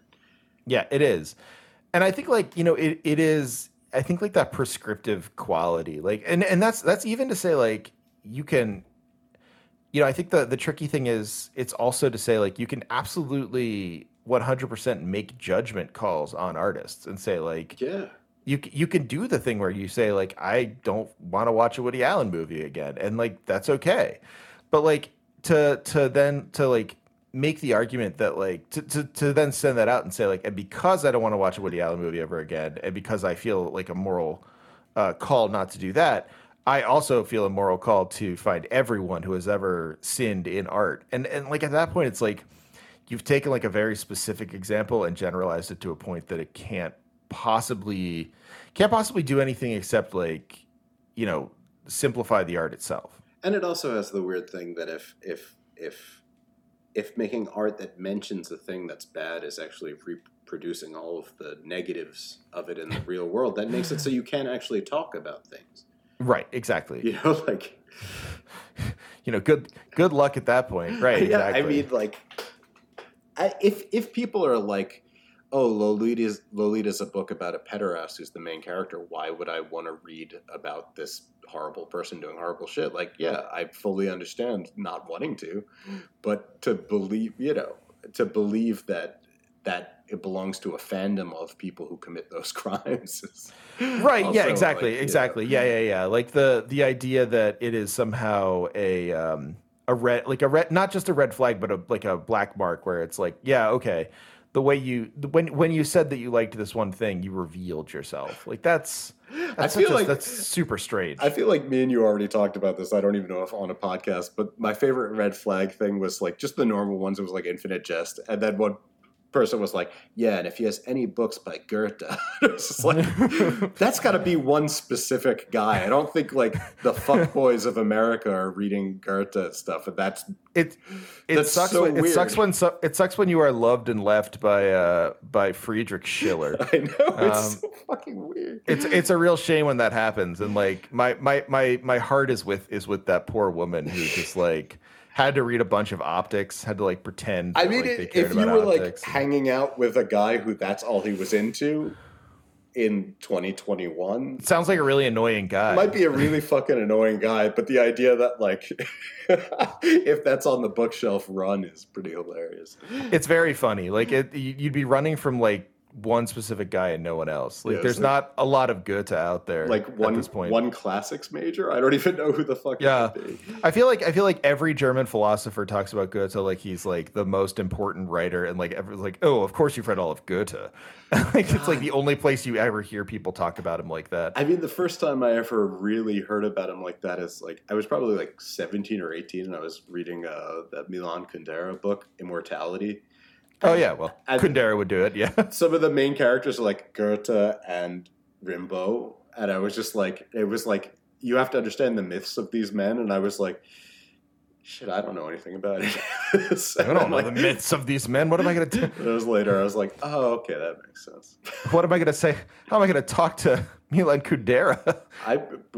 Who knows? I read through it. I had to reread it later to just be like, oh, I don't know anything. I like books like that. Like when you accidentally read like I read Hesse a little too early, and like I was talking to a buddy about it, and he was like, yeah, he's like Hesse's not all that like not super interesting, and I was like, yeah, you're kind of right. He's not super interesting, but also like when you're like 18, he's maybe too interesting for you. I was about to say, but when you're 18 and you're like, or even younger, like maybe 16, you're like, I'm misunderstood and romantic, and you read like Steppenwolf or something, you're like, yeah. And then maybe if you read it like 10 years later, you're like, all right.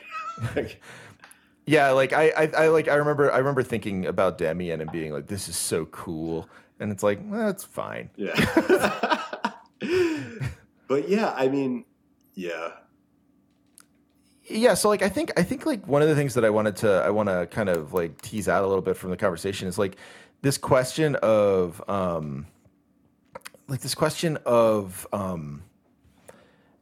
not necessarily why, but like what we get out of like these aesthetic pursuits, because like we've definitely like pinned down like, I mean, we've pinned down the one thing of like potentiality, which I think is like super useful, but then there's also this question of like, okay, what won't you get? And like it's like, well, certainty. Like we've made it clear that you're not going to get certainty out of this stuff. Like I think it's pretty clear that our position is don't like hope for any sort of like political guidance. Like it's but here's the thing. I think you can very much get political guidance both by understanding complex and different situations other than your own, and points of view and histories and places of things totally other than your own. I'm not making the argument that like if you read a lot of books you will become empathetic, because I don't think there's any specific one-to-one on that, but like I think you will get political guidance. It just won't be simple, nor will it be a thing that you'll like consume passively. There's a this is the most embarrassing reference I've ever made. I'm gonna like ruin all my cred by doing this, but there's a Bad Religion song called "The Answer," and it has I am. Which album is it on? Because It's on. I think The Answer's on The Gray Race. I think, or Strange. It's either on The Gray Race or Stranger Than Fiction. But I'm what you might call a Bad Religion super fan, or was in the past. I can't bring myself to listen to the new album. I know it's going to be just miserable, so I just can't do it. I want to remember them as they were. But what's the so the line in the song is I mean, most of their lyrics are not like specifically like ultra worthwhile or whatever, but like there's a line in the one song that is a righteous student came and asked me to reflect. She judged my lifestyle was politically incorrect. I don't believe in self-important folks who preach. That all's just stupid. Yeah. But then like the line that I always remember and I really like is no Bad Religion song can make your life complete. Oh, okay. Which is like not untrue. Like it's a pretty canny observation, which is like, look, like this is just art that exists in the world. Like if you're looking for it to actually complete your perception of the world on some level, it's not going to do it. Like it's going to be a problem. There's this old fucking, well, first I'm just going to say the only Bad Religion album I know is the one with 21st Century Digital Boy? Oh, well, wait. There are two with 21st Century Digital Boy on them. Okay, well, I can't remember any others. Extremely messed up that you've given me the one song that I can't pin this down. I worked in a kitchen, and Sundays were our craziest day because we went directly from brunch into dinner. So I'd always be working doubles, and the head chef, to show that he was not into Sundays as a Christian idea, would listen to that album on repeat if he was head chef that day. What? And so I just got used to that. Except one day I talked to him and he liked Queens of the Stone Age, so occasionally I could get him to put on his other Queens of the Stone Age. That's they're such a doofy like anti-religion band. I know, which is funny. And this it doesn't even work as like they're like they definitely like they do that they do that as like a real posing thing. I know, it was just funny. It never comes up. It's very funny. I like this chef, but it was like that was one of those bizarre idiosyncrasies that you'd be like on like hour 8 of like prepping salsas and just like the same. I can't remember any of them, but if I heard any of those songs, I would know every lyric just because. 21st Century Schizoid Boy. Yeah. But anyway, what I was going to say was like, yeah. There's this old shitty like vaudeville joke. It's like, I don't know, it's probably Yiddishkeit. It probably comes out of that like, you know, like a guy goes to a doctor and he has like a hangnail or something. And he says to the doctor, like, he's going in for surgery. And he says to the doctor, like, will I be able to play piano after this surgery? And the doctor says, I see no reason why not. And he said, funny, I couldn't before. Like, I feel like we're in the position where like, there's a lot of art and stuff and things and lifestyle choices that they tell you will be able to play piano after you like consume or do whatever, wear the right shirt. And then the weirdest thing is like when you can't play piano, you move the goalposts to argue about what piano is. So right. So yeah. Like, the politics of like getting good art and only consuming good art will make you a better person and make the world better. When it isn't, you can become like, start doing crazy auto-critique or start fighting your friends or make up a fantasy enemy. And I'm saying this not about the left, I'm saying this about the right. Like, I think one of the weirdest things about like QAnon and whatnot is people don't talk about this, but it's an obvious offshoot of evangelical Christianity. Except like, absolutely. None of the peace and everything was ever delivered, so it just became vindictive and crazy and even bloodier than it was before. And and I think you also find that like a lot of people I know who are very energized about the Sanders campaign were very hurt by how it ended, and so am I. So was I. Sure, yeah. And still am. Oh, you're not hurt anymore. Yeah, huh? no, but I'm just look saying, at this guy getting emotional clarity. Yo, Bernie was actually always the leftist part of the right wing for me. I don't believe in shit, you know, like, and everyone starts like going like catch me believing anything, like, and I get it. Like, it's a rough world and we got to kind of protect our fucking hearts and souls, but like the idea that art itself would be a thing that would either be an immediate thing that would do your emotions for you or do your politics for you is sad, because like, do you know that the fuck's his name? You know Julio Cortázar? Yeah. He wrote that book called Hopscotch that you can read either skipping every chapter or read straight through. He's pretty interesting. Yeah, Cortázar's pretty interesting. He wrote this thing that has stuck with me forever. I might have even said this to you before. It's called A Short Fable, and I feel like I've told you this, or maybe I'm just having deja vu. But he wrote this. You know me, I love stories. He wrote this thing about it. It's literally a 2-paragraph story in Chronopios y Famos, and it's like he tells a story of a guy who got a glasses case. He got his new glasses, and he dropped his case, and he heard the glasses bounce, and he was like, they have shattered and everything has been destroyed. And like, before he even picks them up, he's like, my glasses are fucking blown to smithereens. Fuck. And he opens up the case and the glasses are fine. And it's like a total miracle. And he's like, oh, that's a miracle. There's no way this could have happened. So he goes and he gets a really crazy metal case that's padded inside. And he's carrying his glasses and he drops them again. and he hears the case bounce, and he goes like, "Well, I got the good case, so everything's fine." And he opens up the case, and his glasses are like in a million pieces. And then the last line is like he understood at that moment that the true miracle had occurred. I feel like that is kind of that's the actual mechanism of art. The fact that when I was arguing novelty before is there are potentialities not just of of ideas, but also emotions that you find in art that are similar to having the case that you've built around yourself and something inside of you blown to smithereens in a good way. Just because it shows you that the nature of all things is changeable and miracles do exist and never in the terms you think they do. Yeah, and that's something like, for all the vocabulary we have for talking about, the way we think about ourselves now that we, know the way we are doomed or presume to know the way we are doomed. Like, like this idea of being black-pilled or whatever. Like it is the sense of like, okay, like this is still just a story you're telling yourself, right? Well, it was funny because I remember 10 years ago, all of the more sort of nerdy friends of mine who were more tech leaning were just like, "Oh, I'm so worried we're going to invent machines that are going to kill all of us. We're going to invent machines that are so smart they're going to kill all of us." And I had a buddy who was like one of the smartest, canniest, political people. It was my buddy. He was sort of a joke account for a while. Like he did. He was Pal Sucks. He had some good. I don't know him. Yeah. Great poster. Not online anymore because he's smarter than me. Oof.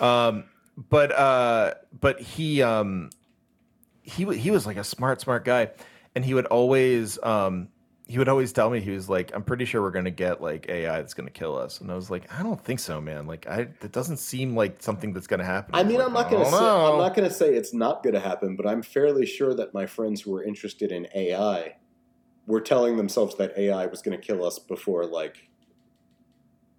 climate change does or mismanaging a plague would. Because they were interested in AI. You know what I mean? Right. It's a story you're telling yourself about the end of the world that you want to see, which is a good version of that, where it's like, or even if it's not what you want to see, it's just within parameters and terms that you think about that you can world. accept.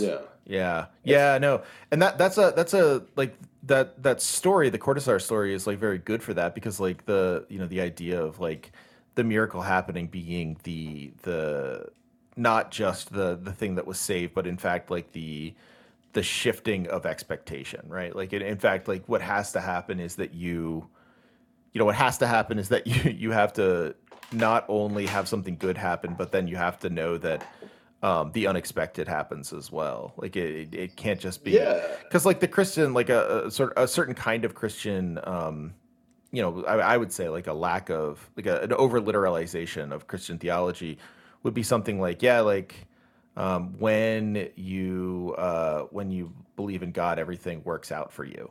But also then, similar to moving the goalposts, whatever you get deeper into that world and you go like, okay, but why do all these bad things happen? It's like, well, you can't know the mind of God. And also maybe it's hubris on your part, because, once man makes a plan, God's laughing about it because he's God, and you're just like, okay, what the fuck?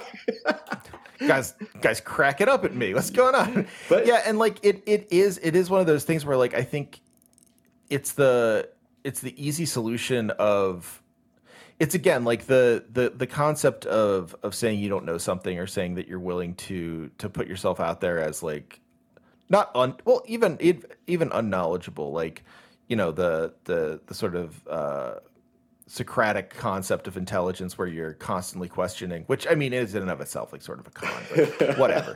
We don't have to go there. But I mean, that's one of those things you hear about and you're like, that makes sense. And then you're like, oh God, if I hung out with that guy, imagine what he'd be like. Oh, it would suck so much. Imagine being in one of those fucking dialogues. You'd be like, okay, yes, I guess a chicken does have 2 feet. Okay, asshole.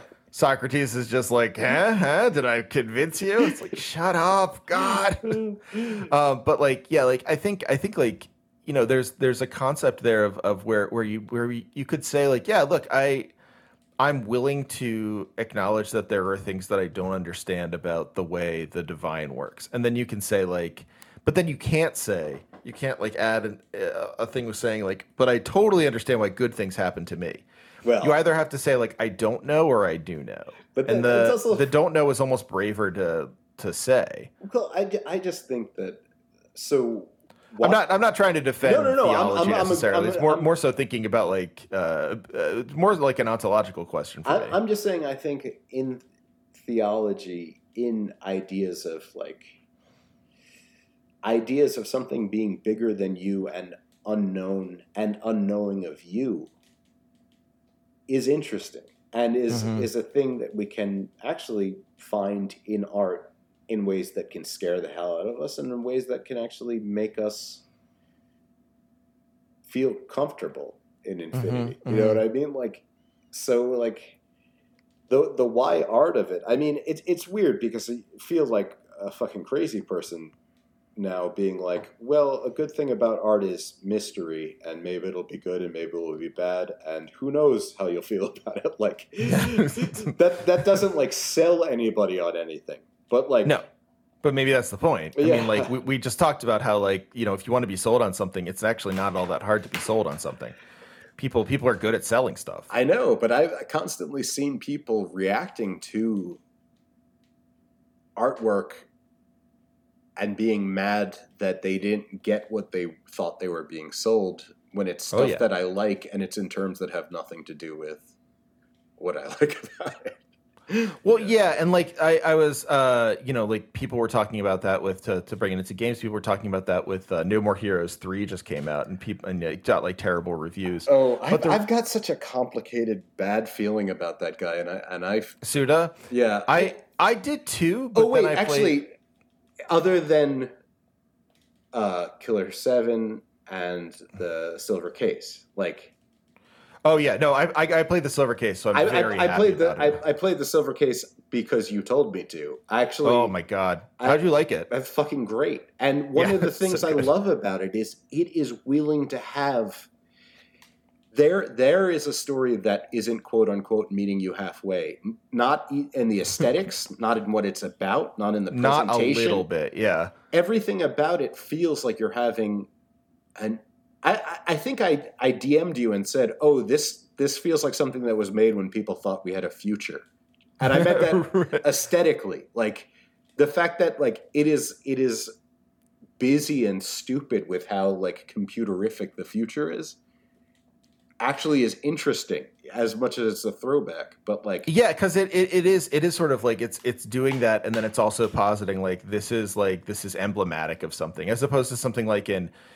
I mean, I won't even throw like popular culture to. I won't even say hackers. Like even in something like Neuromancer, yeah, like it's just like that's the future for you folks. Like, but so pretty wacky, isn't it? What I find really annoying about No More Heroes is it's about fan identity, which I have probably a strong allergy to that makes people uncomfortable. That like it right being like, hey, I love Japanese anime.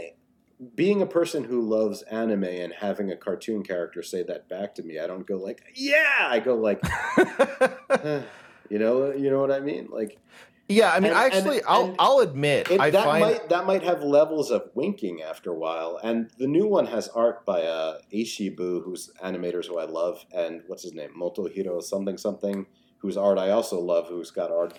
So he's that's the thing. That's the thing that people were getting upset about was the art, where it was like, oh, like.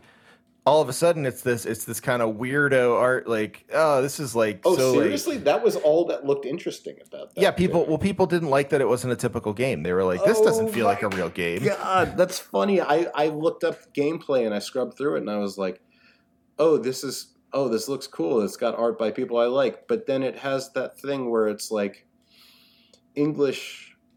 Written kind of by Japanese people in a sort of weirdo stereotype of American movie shit sold back to American people who love it and call it punk rock is super weird.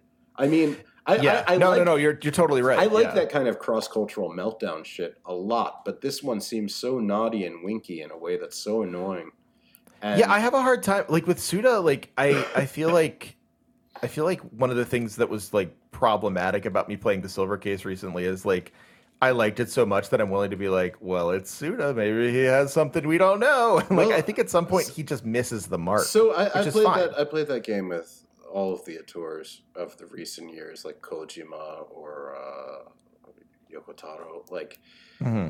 and you know, Kojima has made some of my favorite games, but he here's okay. So like, if we want to talk about why games and sort of potentiality of form, if Death Stranding, if the story of Death Stranding was the delivery of these boxes in this fucked up terrain, and the actual story as it was acted out was done in the most broadest, lightest of touches that left a whole lot of questions and wasn't people being like, "I'm the president. Who's your mom? Who's dying?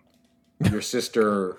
The Blah blah plot blah. sucks Like sucks so bad. this guy's I'm name sorry. is Death Skullman, and like all of that being there actually stopped the experience of playing it from feeling like it was about anything. It was just triggering cutscenes, and then maybe there are people who can are fine with like sort of compartmentalizing that in their mind as they play it. But I kind Sure. of couldn't myself, and while I would be playing the game, and you'd be like climbing a mountain, and it would be like crazy, and you fuck up and be falling and stuff. Be like, this is what the game should be about. These like long conversations full of jargon written by someone who doesn't really speak the language, but they have such a high profile, nobody can say no to them anymore. Is like just a mess. And It's funny. I like my review of the game was like I wrote a review for EGM. Like it was like I think it was the last thing that I wrote for EGM before they were just like, yeah, we're not doing reviews anymore. We're closing up shop. I'm like, Yeah. all right. But it was one of the weirdest experiences of writing that I had because the guy who the main editor who I was writing it for was fine, but there was this sort of like sub editor on there as well to look at it, and I think we had exactly the same reading, which I was like, the gameplay in this is really cool, and I think like on some level, it might not be for you, but like that's why it's good. Like it doesn't matter if you like it or not. Like it is just making a statement, Yeah. and that's neat. The story is a mess, and ultimately just kind of posits that we should all be a lot more optimistic about like human nature or something. Like I was like, this is like it's nonsense.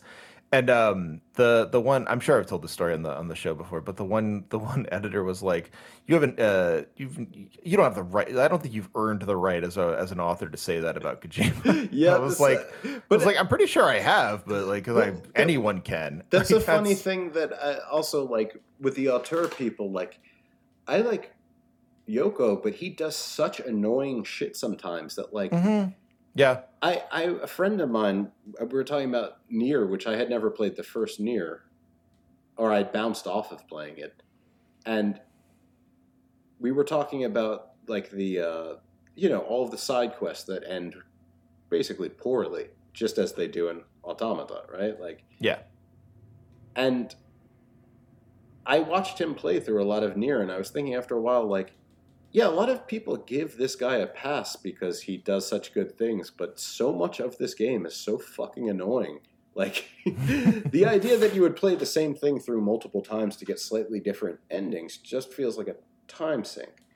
It is like it's funny. Like I was thinking about that. There was what was it? Like I'll have to find it because it was funny to me at the time. But like I was thinking about that in the Gotcha game where like there was like a screen where I mean basically it was just like, and then all of a sudden something bad was happening, but that was like off screen where the character couldn't see it, but would affect her soon. And it was like, yeah, okay, like it's a Yoko Taro game, I get it. Like the happy ending is actually a sad ending, right? Like we've done this, like, but it's and like I love it, and I keep yeah, playing it. I was gonna say I'll still eat that garbage. as far as far as the auteur guys, he's the one I trust the most because I think he's brave even when he's annoying.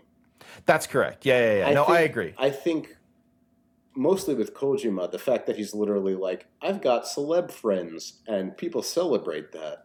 It's so sad and weird to me. It's like, who gives Yeah, like Nicholas Winding Refn and like Norman Reedus don't.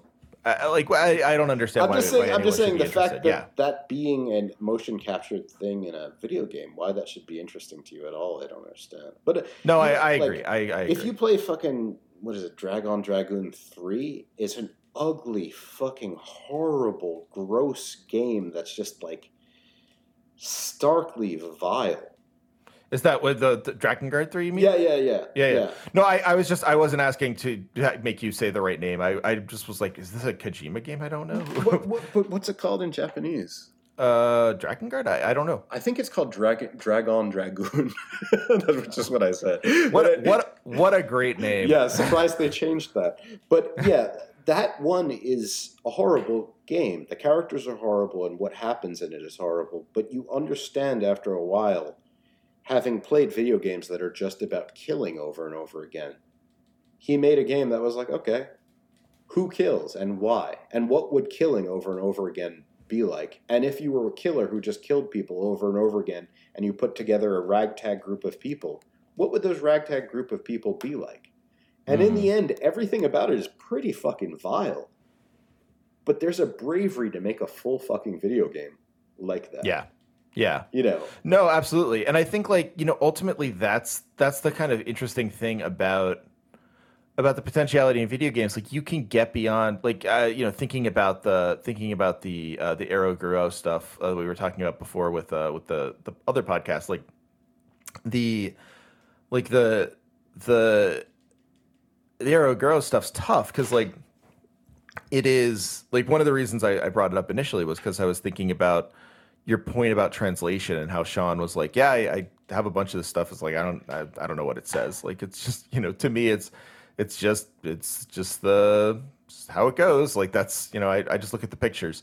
And I completely understand that. Like, it's super interesting stuff regardless. But on the other hand, at a certain point, you're just like, yeah, it's like hyper violent and really, really extremely dark and typically women and children are beat, and it's like, well, how do you? It's funny, but it's funny because there's stuff I like that would fall into that rubric, but if I feel after a while that it's not in the service of anything other than that, in and of itself, is always when I check out. And I mean, there's a guy called Suehiro Maruo, who's a famous artist who I guess is the only real one that is the famous modern Ero Guro guy, and it just feels like everybody loves him. I think he's a beautiful artist and real capable, amazing virtuoso of making stuff, but with him especially, I felt like he's just been kind of hitting the same button over and over again and just being like, here's a beautiful woman with her guts out. And you're just like, all right, man. You were doing that in 1988. It's come on. That's my personal take on it. So it's like, but yeah, I mean, well, but what I was going to say was there's a quality to having to explain that sameness to someone, and the kind of perpetual quality of I like this thing, and it's just so off-putting. And then you think about something like the way that games can mess with people's sense of comfort as well, but in sort of well, the funny thing about Drakengard 3 is you're implicated in it by doing it, but at no point does it do the sort of early aughts morality thing of you're gonna say. Press A to kill that guy. You killed that guy, you fucking monster. The main character is a monster. And the fact of the matter is, if you watch certain action movies, the main character would just be a fucking monster. 100%. A hyper competent killer just walking through scenes killing people. The fact that what I liked about, I mean, this will sound like fucking national cultural essentialism, but I don't think an American could make Drakengard 3, which talks about killing makes you a monster. If we made a thing about killing makes you a monster, would be that kind of sappy mode that sort of Punisher thing of they make me kill and they don't even know how much it hurts me, kind of Thin Blue Line shit. Right. They could never talk about actually losing your humanity. In fact, it has the bully or the abuser's thing of they make me do this and it hurts me more. You know what I mean? Yeah, it's a sort of hyper humanity. They are more human than human. Yeah. But I think you're right. And I think the clever thing about Drakengard 3 and thinking about that as a a thing that makes you a monster, like implicating you. Like I think what's cool about that is that like this won't matter to anybody, but I looked it up. It is Dragon Dragoon is the name of it in Japanese. Hey, look, I'm glad we won't have any people getting upset. I just wanted to make sure I didn't imagine such a bizarre name, but okay. Yeah. I mean, look, it's a perfect name for a perfect game, and I won't hear anything different. Yeah. But yeah, I think like ultimately I don't know what I want to say here. Like there's a certain shared. Yeah, okay, I know what I want to say. There's a certain shared. It doesn't make it better than Eroguro. Like that's one thing I want to say. Like I'm not trying to say like, and thank God we have video games, the good version of this other degenerate art. Like I think there's like, I like some of that stuff. It's interesting, and like I understand what it's doing with like the trying to pair beauty with like disgust. Like there's all sorts of interesting ways to do that. I 100% mean it when I say that. Like I'm not trying to be condescending. I think on a basic level, if people were more honest, I think sort of like attraction and repulsion are probably deeply connected. Yes, obviously in all things. And most of the time, I think when we react to I was going to say something that was so general it doesn't even matter. But I think sometimes when we're attracted to things, even things that aren't necessarily scary or grotesque or something, there's an aspect of it that probably scares us or pushes us away at some point. Like if you didn't have that, you wouldn't be interested in a thing at all. It would just go without notice probably. And I think like, what is compelling about video games is also, I mean, there is that like sense of repulsion, but it's like, it's almost a self-repulsion, a fear of like, oh God, does this make me like the kind of person that would like, am I like a loser or something like that for liking this? But it also gives like a shared I think that's shared sort of language that like you can then like speak to what the thing is making you feel, even if it's not precise. I know that's also a weird thing though about so much of fan culture, more so than probably the experience of playing a game. So much of fan culture seems like externalized self-hatred over like I'm a loser for playing this, like absolutely. Which is also weird considering that, like video games are like bigger than movies now. It's still a weird thing for that to be an existing thing. Right. But like I think like ultimately the sense of like what the thing can be, right, is paired to this like familiarity that is then undercut every time. Maybe that's the thing, right? Yeah. Where like if familiarity is undercut in like Eroguro, a lot of times I'm not even. I got to be honest. I'm not interested in Eroguro because it's such a broad. It's such a broad term that I can't nail it down to anything. I'm doing that thing I do where I come up with an example. So let me take away Eroguro. It's just on my mind because I just listened to that podcast. Yeah. I'm interested in their exact precise like account of it, which people should listen to the podcast. It's good. It's like they're super smart. Yeah, listen to that. That's a great podcast. Yeah, they're super smart. But like, so like. Take it this way, right? Like, imagine like, like poetry, right? Like, there's a poetry is always concerned with excess, especially like the lyric poem. It's the kind of like fear within the lyric poem is it's the fear of the person telling the poem, but certainly the fear of the person hearing it. You can see this in whatever, like Rime of the Ancient Mariner or whatever you want. Like it's there, where the concern is. This is going to consume me. Like there's a consumption that's going to happen. I am going to become lesser than, or in fact, gone entirely because the poem will take over my consciousness or whatever. Right? Wait, no, I'm not right. Wait, who is feeling that? Is the reader feeling that, or a character within that? What do you mean? It's a fear of lyricism, right? Like sorry, maybe I'm assuming too much, but like not assuming too much that like you don't know, but assuming too much that I'm right on this. No. But I'm saying who is feeling that fear? It's the both. I mean, I think it's often the poet, but like certainly if you think about like the You know the Rime of the Ancient Mariner, right? Of course. Yeah. So like the Rime of the Ancient Mariner is maybe the best version of this that I can think of, where like, you know, the poem starts with the Ancient Mariner pulling aside the wedding guest and saying like, "Listen to my tale," and he's like, "I'm very busy and can't listen to your tale." And he's like, no, but the thing is, you have to. And then he's immediately taken in by his glistering eye and has to like listen to this long tale about like, you know, the Ancient Mariner's woes. And I think that's like the uncontrollable concern of poetry, or the uncontrollable like potential of poetry, that is both a concern for like its authors, sometimes from a like, I mean, if you want to use the Romantics, they're kind of a useful group for this, but like sometimes. Now I get what you mean. Not only the author, but also the reader as well is one of those concerns that it will. Yeah. Correct. Yeah, and so like sometimes like you get people like Wordsworth who are kind of doing it from like a more stodgy kind of like, well, what is the morality like to be of poetry?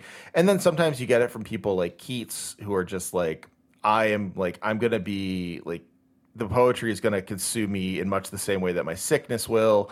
Like I feel like poetry has this like it's too big in a sense, like it escapes containment, and that is terrifying to both practitioner and reader. But like within that understanding of the fear of poetry is also an understanding of like how it works, right? Like there's like a set of rules we understand about how poetry works. You can like learn how to write a sonnet, you can learn how to do these things, and like what's fascinating about like that is it's like a contained chaos where like the fear doesn't go away even if you know how to do it. If you can master the form, you're still scared. And I think like there's something to that in games where like you can identify the form and what's supposed to be there, but when it's not there, it can be so off-putting to be like productive. Yeah. And also in a weird way, especially on social media, there's a whole lot of people who, out of that fear, talk about the form in the abstract without ever talking about the specifics, which is just bizarre to have a conversation where people are just like, you know, like, no book should have more than 3 sex scenes or whatever the fuck crazy robot shit they're saying. That's a whole other story. That's a CIA op. I have no idea. Disney is doing that, but that nothing should have sex scenes. But like, you know what I mean? Like people are like, name one movie that has a pine tree in it that's good, and people are like, here are good pine tree movies, and you're like, do you think in this way, or is this just a way to talk about art without ever having to put yourself out there to talk about any specifics or talk check out my my Letterboxd list, pine movies that you need to see tonight. You know what I mean? You see those prompts that people are just like, name a movie with exactly 2 payphones in it, and you're like, oh, my favorite 2 payphone movie is, and you're just like, what the fuck is going on here?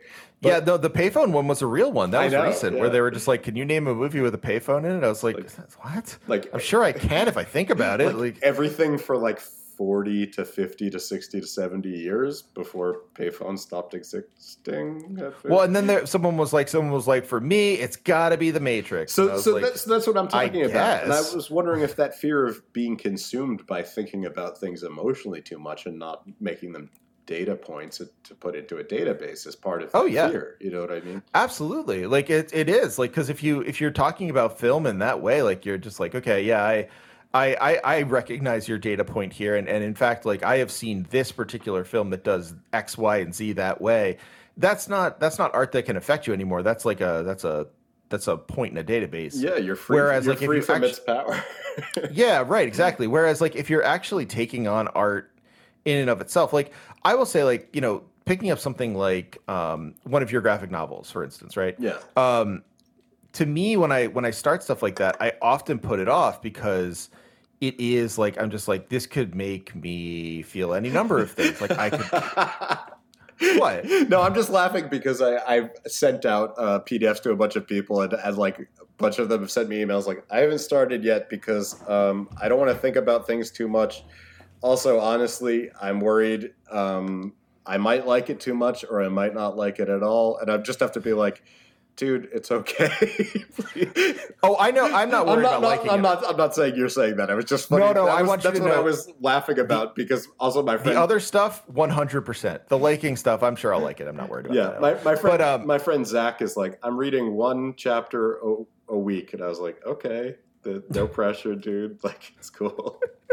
But like, it's stuff like that where like I'll put off stuff I really love. Like I absolutely love Dorohedoro. I think it's one of the best comics I've ever read, and like one of the reasons I don't know, I think it's imaginative. I think it's smart. I think it uses violence in like really interesting ways as opposed to really predictable ways.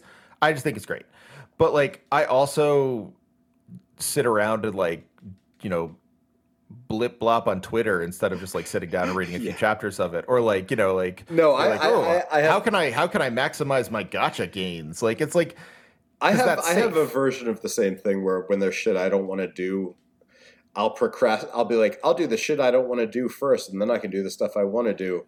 But instead of doing that, I just procrastinate and then go crazy and then do the shit I don't want to do, and then don't do the thing that I wanted to do, and repeat that process for like 5 weeks until I'm like, I'll be like, I'll go hard at work, so in the evening I can really just like relax and like watch an anime or read something or like finally play a game I want to play, and then like just be like, I went too hard at work, I gotta get a nap. It's like, okay, well, good work. It's like you really did it.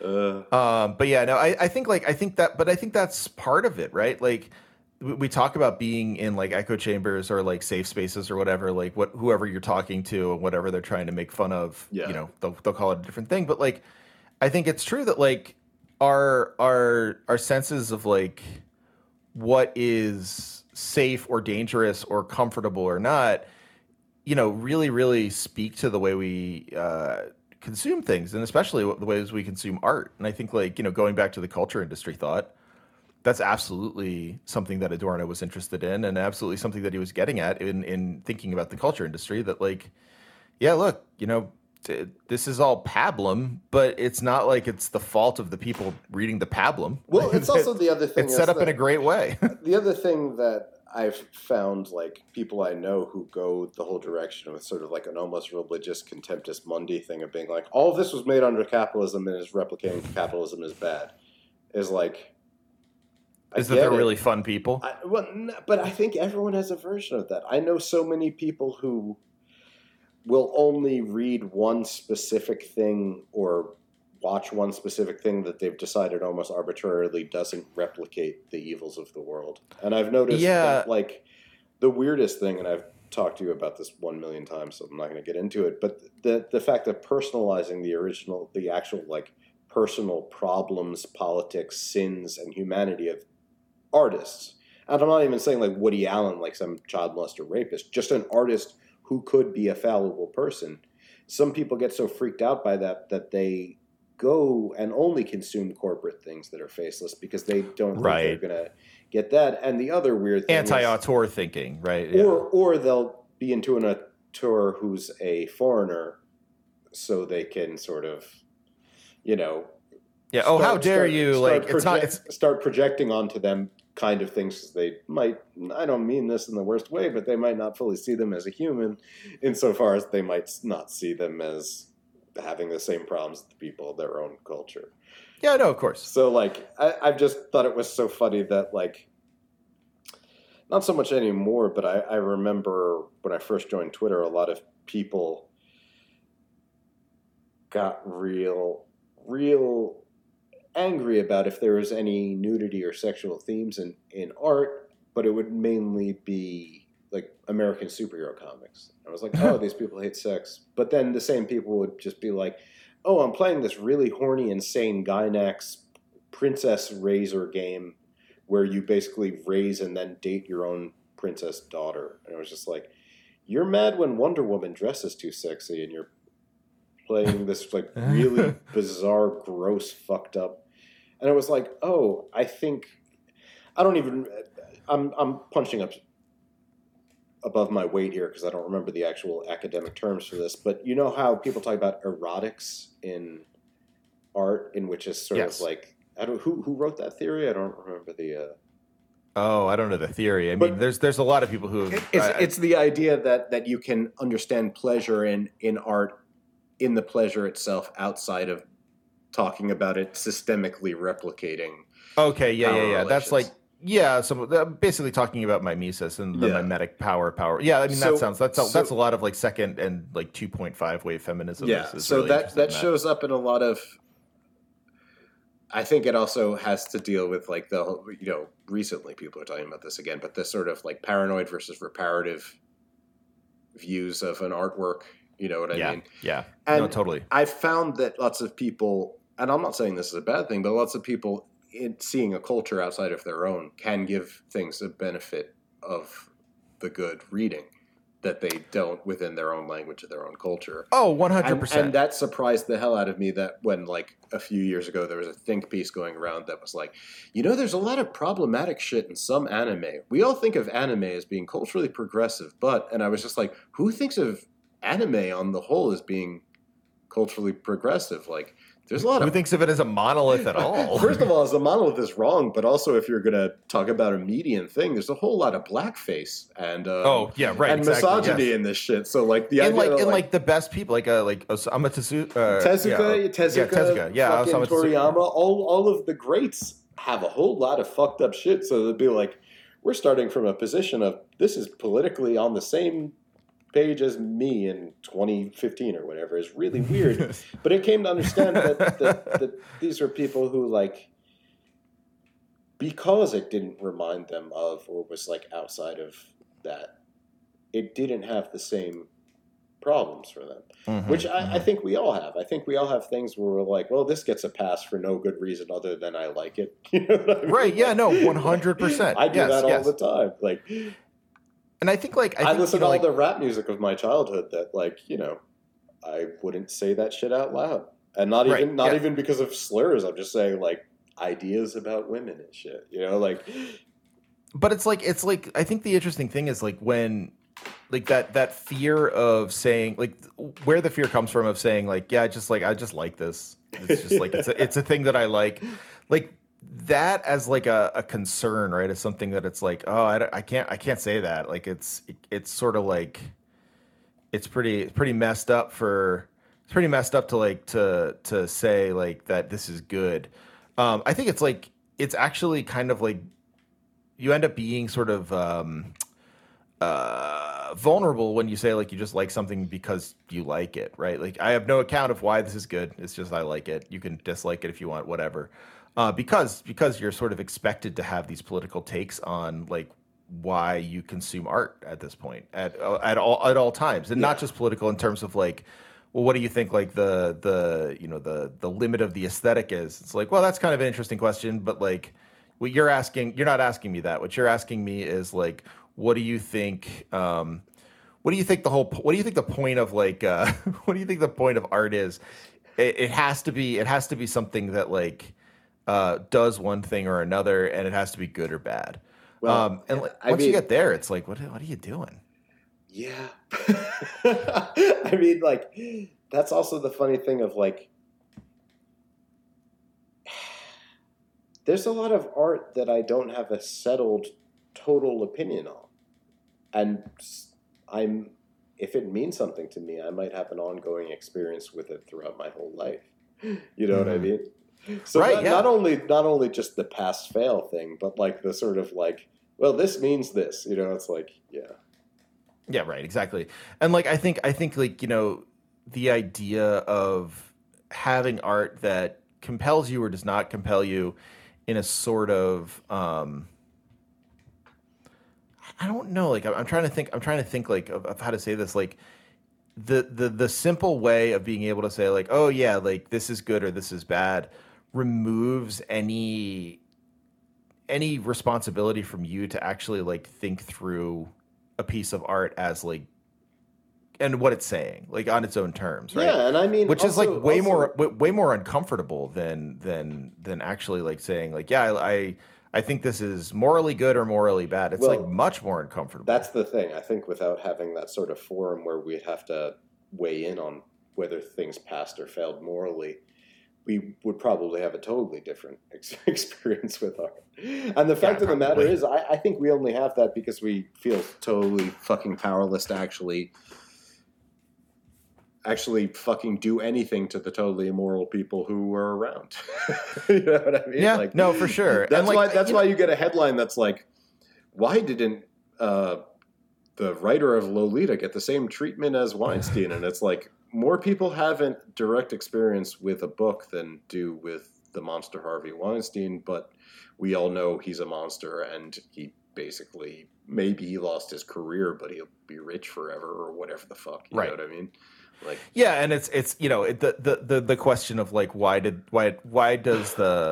Mimesis not punished the same way as the Act is like a uniquely like a current question. I don't think that's like a question you could even. This is a ridiculous thing to say a lot of times, and it's not entirely true. But like, I feel like you couldn't get the same total reception to that question in 1925 that you could now. I wonder though if like the whole thing about like when the novel first started, people were afraid of the novel destroying for sure. minds. Like back then, you could probably be like, if somebody reads a epic about a knight, will they become a knight and go crazy? Like that's the plot of Don Quixote. It's like, I'm just saying, like, no, you're right. You're absolutely correct, actually, because like it is a sense of like you get this. I mean, I talk about this in the book about like video games, like. One of the things that is similar to like the rise of the novel and the rise of the video game is like people being concerned about like mimesis becoming like repetitive, right? Where like you have people say like you have it say like, yeah, I'm worried that when my kid plays Doom, they're gonna go shoot people. Well, and it's like that's not actually a representation of shooting. It's funny though, because I had such a weird journey with that, being like a 90s kid, that like when they were saying like Mortal Kombat is going to literally make everybody murderers, and I was like, fuck that, it's freedom, blah, blah, blah. But then like years later, finding out about like one of the Splinter Cell games has like interactive torture scenes in it and stuff, and being like, this must have some kind of like... I mean, I'm not saying that kids are going to go out and torture, but I was like thinking about it from a manufacturing of consent. Well, it's far more. Just like, ugh. Now, look, let's not give away the whole milk on my book here, but before the people have to buy the cow. But I'm just saying that it's all about it. My book's all about metaphors that are used to sexually shame people and why they're useful. But no, it is like the more pernicious thing, and the thing that comes up now and is never.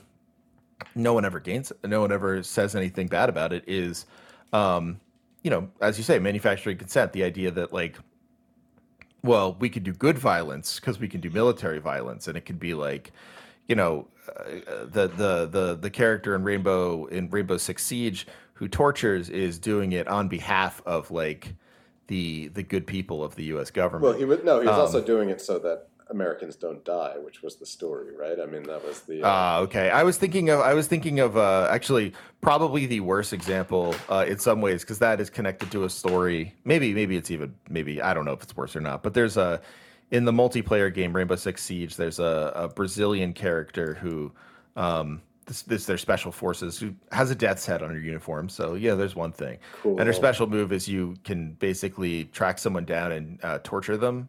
Before killing them to get the location of other people on the map. Oh yeah, wow, See, that has a gameplay meaning to it. Makes it even crazier.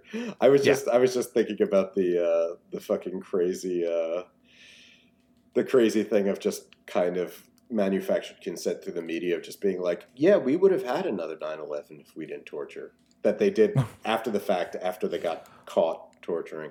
But we tortured some folks. Ultimately, you know what? It's true. Hey, we tortured some folks. What's cool is that none of those people ever faced any repercussions, and they're still around. You get to hear their opinions on Afghanistan, and then a bunch of people get mad at each other about war because of who's like doing fandom wrong. I think what I think is cool is that Obama said that thing, and he's actually like the best guy in it, according to what we're supposed to understand. Ah, God, yeah. Everything about that drives me so crazy. Just like a few weeks ago, being like, here's an article from David Frum about how Afghanistan, us losing Afghanistan is your fault. It's just like you, the American reader, and just being like, God. It's like I have a public. Shut up forever, David Frum. I have a public forum where I could reach out and say something to him, but I would get in trouble. So I'll just. I love the idea of reaching out to David Frum. Like, I'll just reach out to David and see what he has to say about this. But anyway, David, it's Alex. We need to talk. But anyway, so yeah, it's just funny that when I was a kid, the whole idea of like violence in video games, I had the knee-jerk thing of being like, it's fine, it's totally fine. But then like being like, oh, video games are more realistically violent than they've ever been, and nobody's mad about it anymore. There's a political reason to it. Yeah, and that's the thing, right? Like where in fact, like the reason that people don't get mad about video games being violent anymore is because like it actually serves a political purpose for them to be violent at this point. Anyway, yeah, so I think I'm gonna we're at 2 hours, so I'm gonna say we should. Oh, it's almost 2 a.m. too. Yeah, it is almost time for our ideal bed, as we talked about. Yep. I think that was before the pod started. Yeah, it was. Patreon, but so like boat now. Yeah, oh God. I'm always recording every interaction I have so I can put it on Patreon.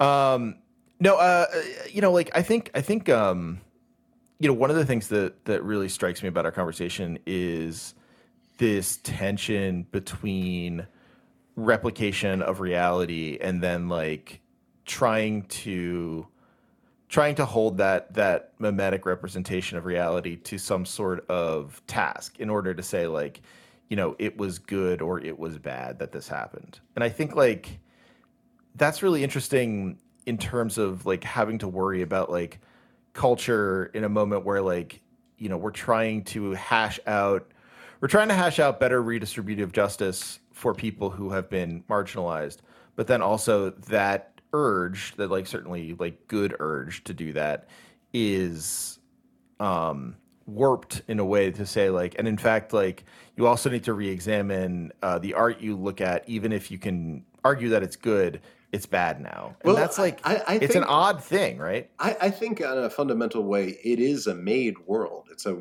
world that was made by people.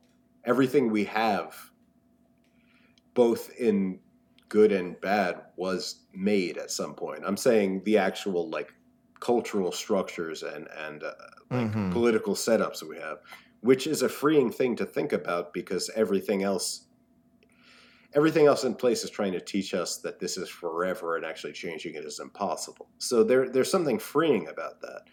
But the scary thing about that is how difficult it is to change it. You know what I mean? Mm-hmm. For sure. And I think like the reason I brought up earlier not wanting to relitigate Stalin to actually say that leftism is good and we have to reform Stalin to say that now is like politics is as much about what is right now and what has been, but is mostly about what can be. To talk about the now and you're going to actually argue and fully express in a strong way what the now is only, and that will change it in the expression isn't true, nor will reforming the past do it. Yeah. I mean, all of those things come together to say, like, we have to decide what we think should be and then attempt to make it, and that is a freeing thing, as horrible as it is, because it comes with infinite possibilities of things going wrong and infinite responsibility. That's a freeing thing, that we're not prisoners of fate that we were just born into and can never change anything. Yeah, in fact, yeah. No, that's a very good point. And I think like so when I say potentiality, I think that's in all things. And I'm not saying that like it's some easy Pollyanna-ish thing where like, oh, I'm stuck in a corner, but I saw art that said maybe turn right, and I turned right, and everything was good, or like you're in a maze, and the art will be like the directions out of it. It's nothing that simple. But having ideas of things from people you may not know in ways that are even more than just a conversation is like a directed experience by somebody where they're trying to explain a thing maybe they don't fully understand is the importance of art.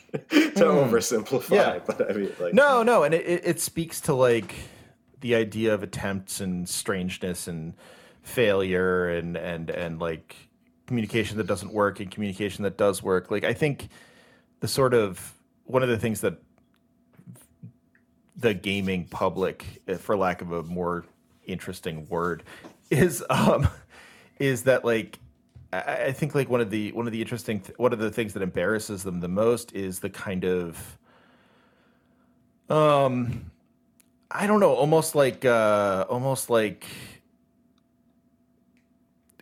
total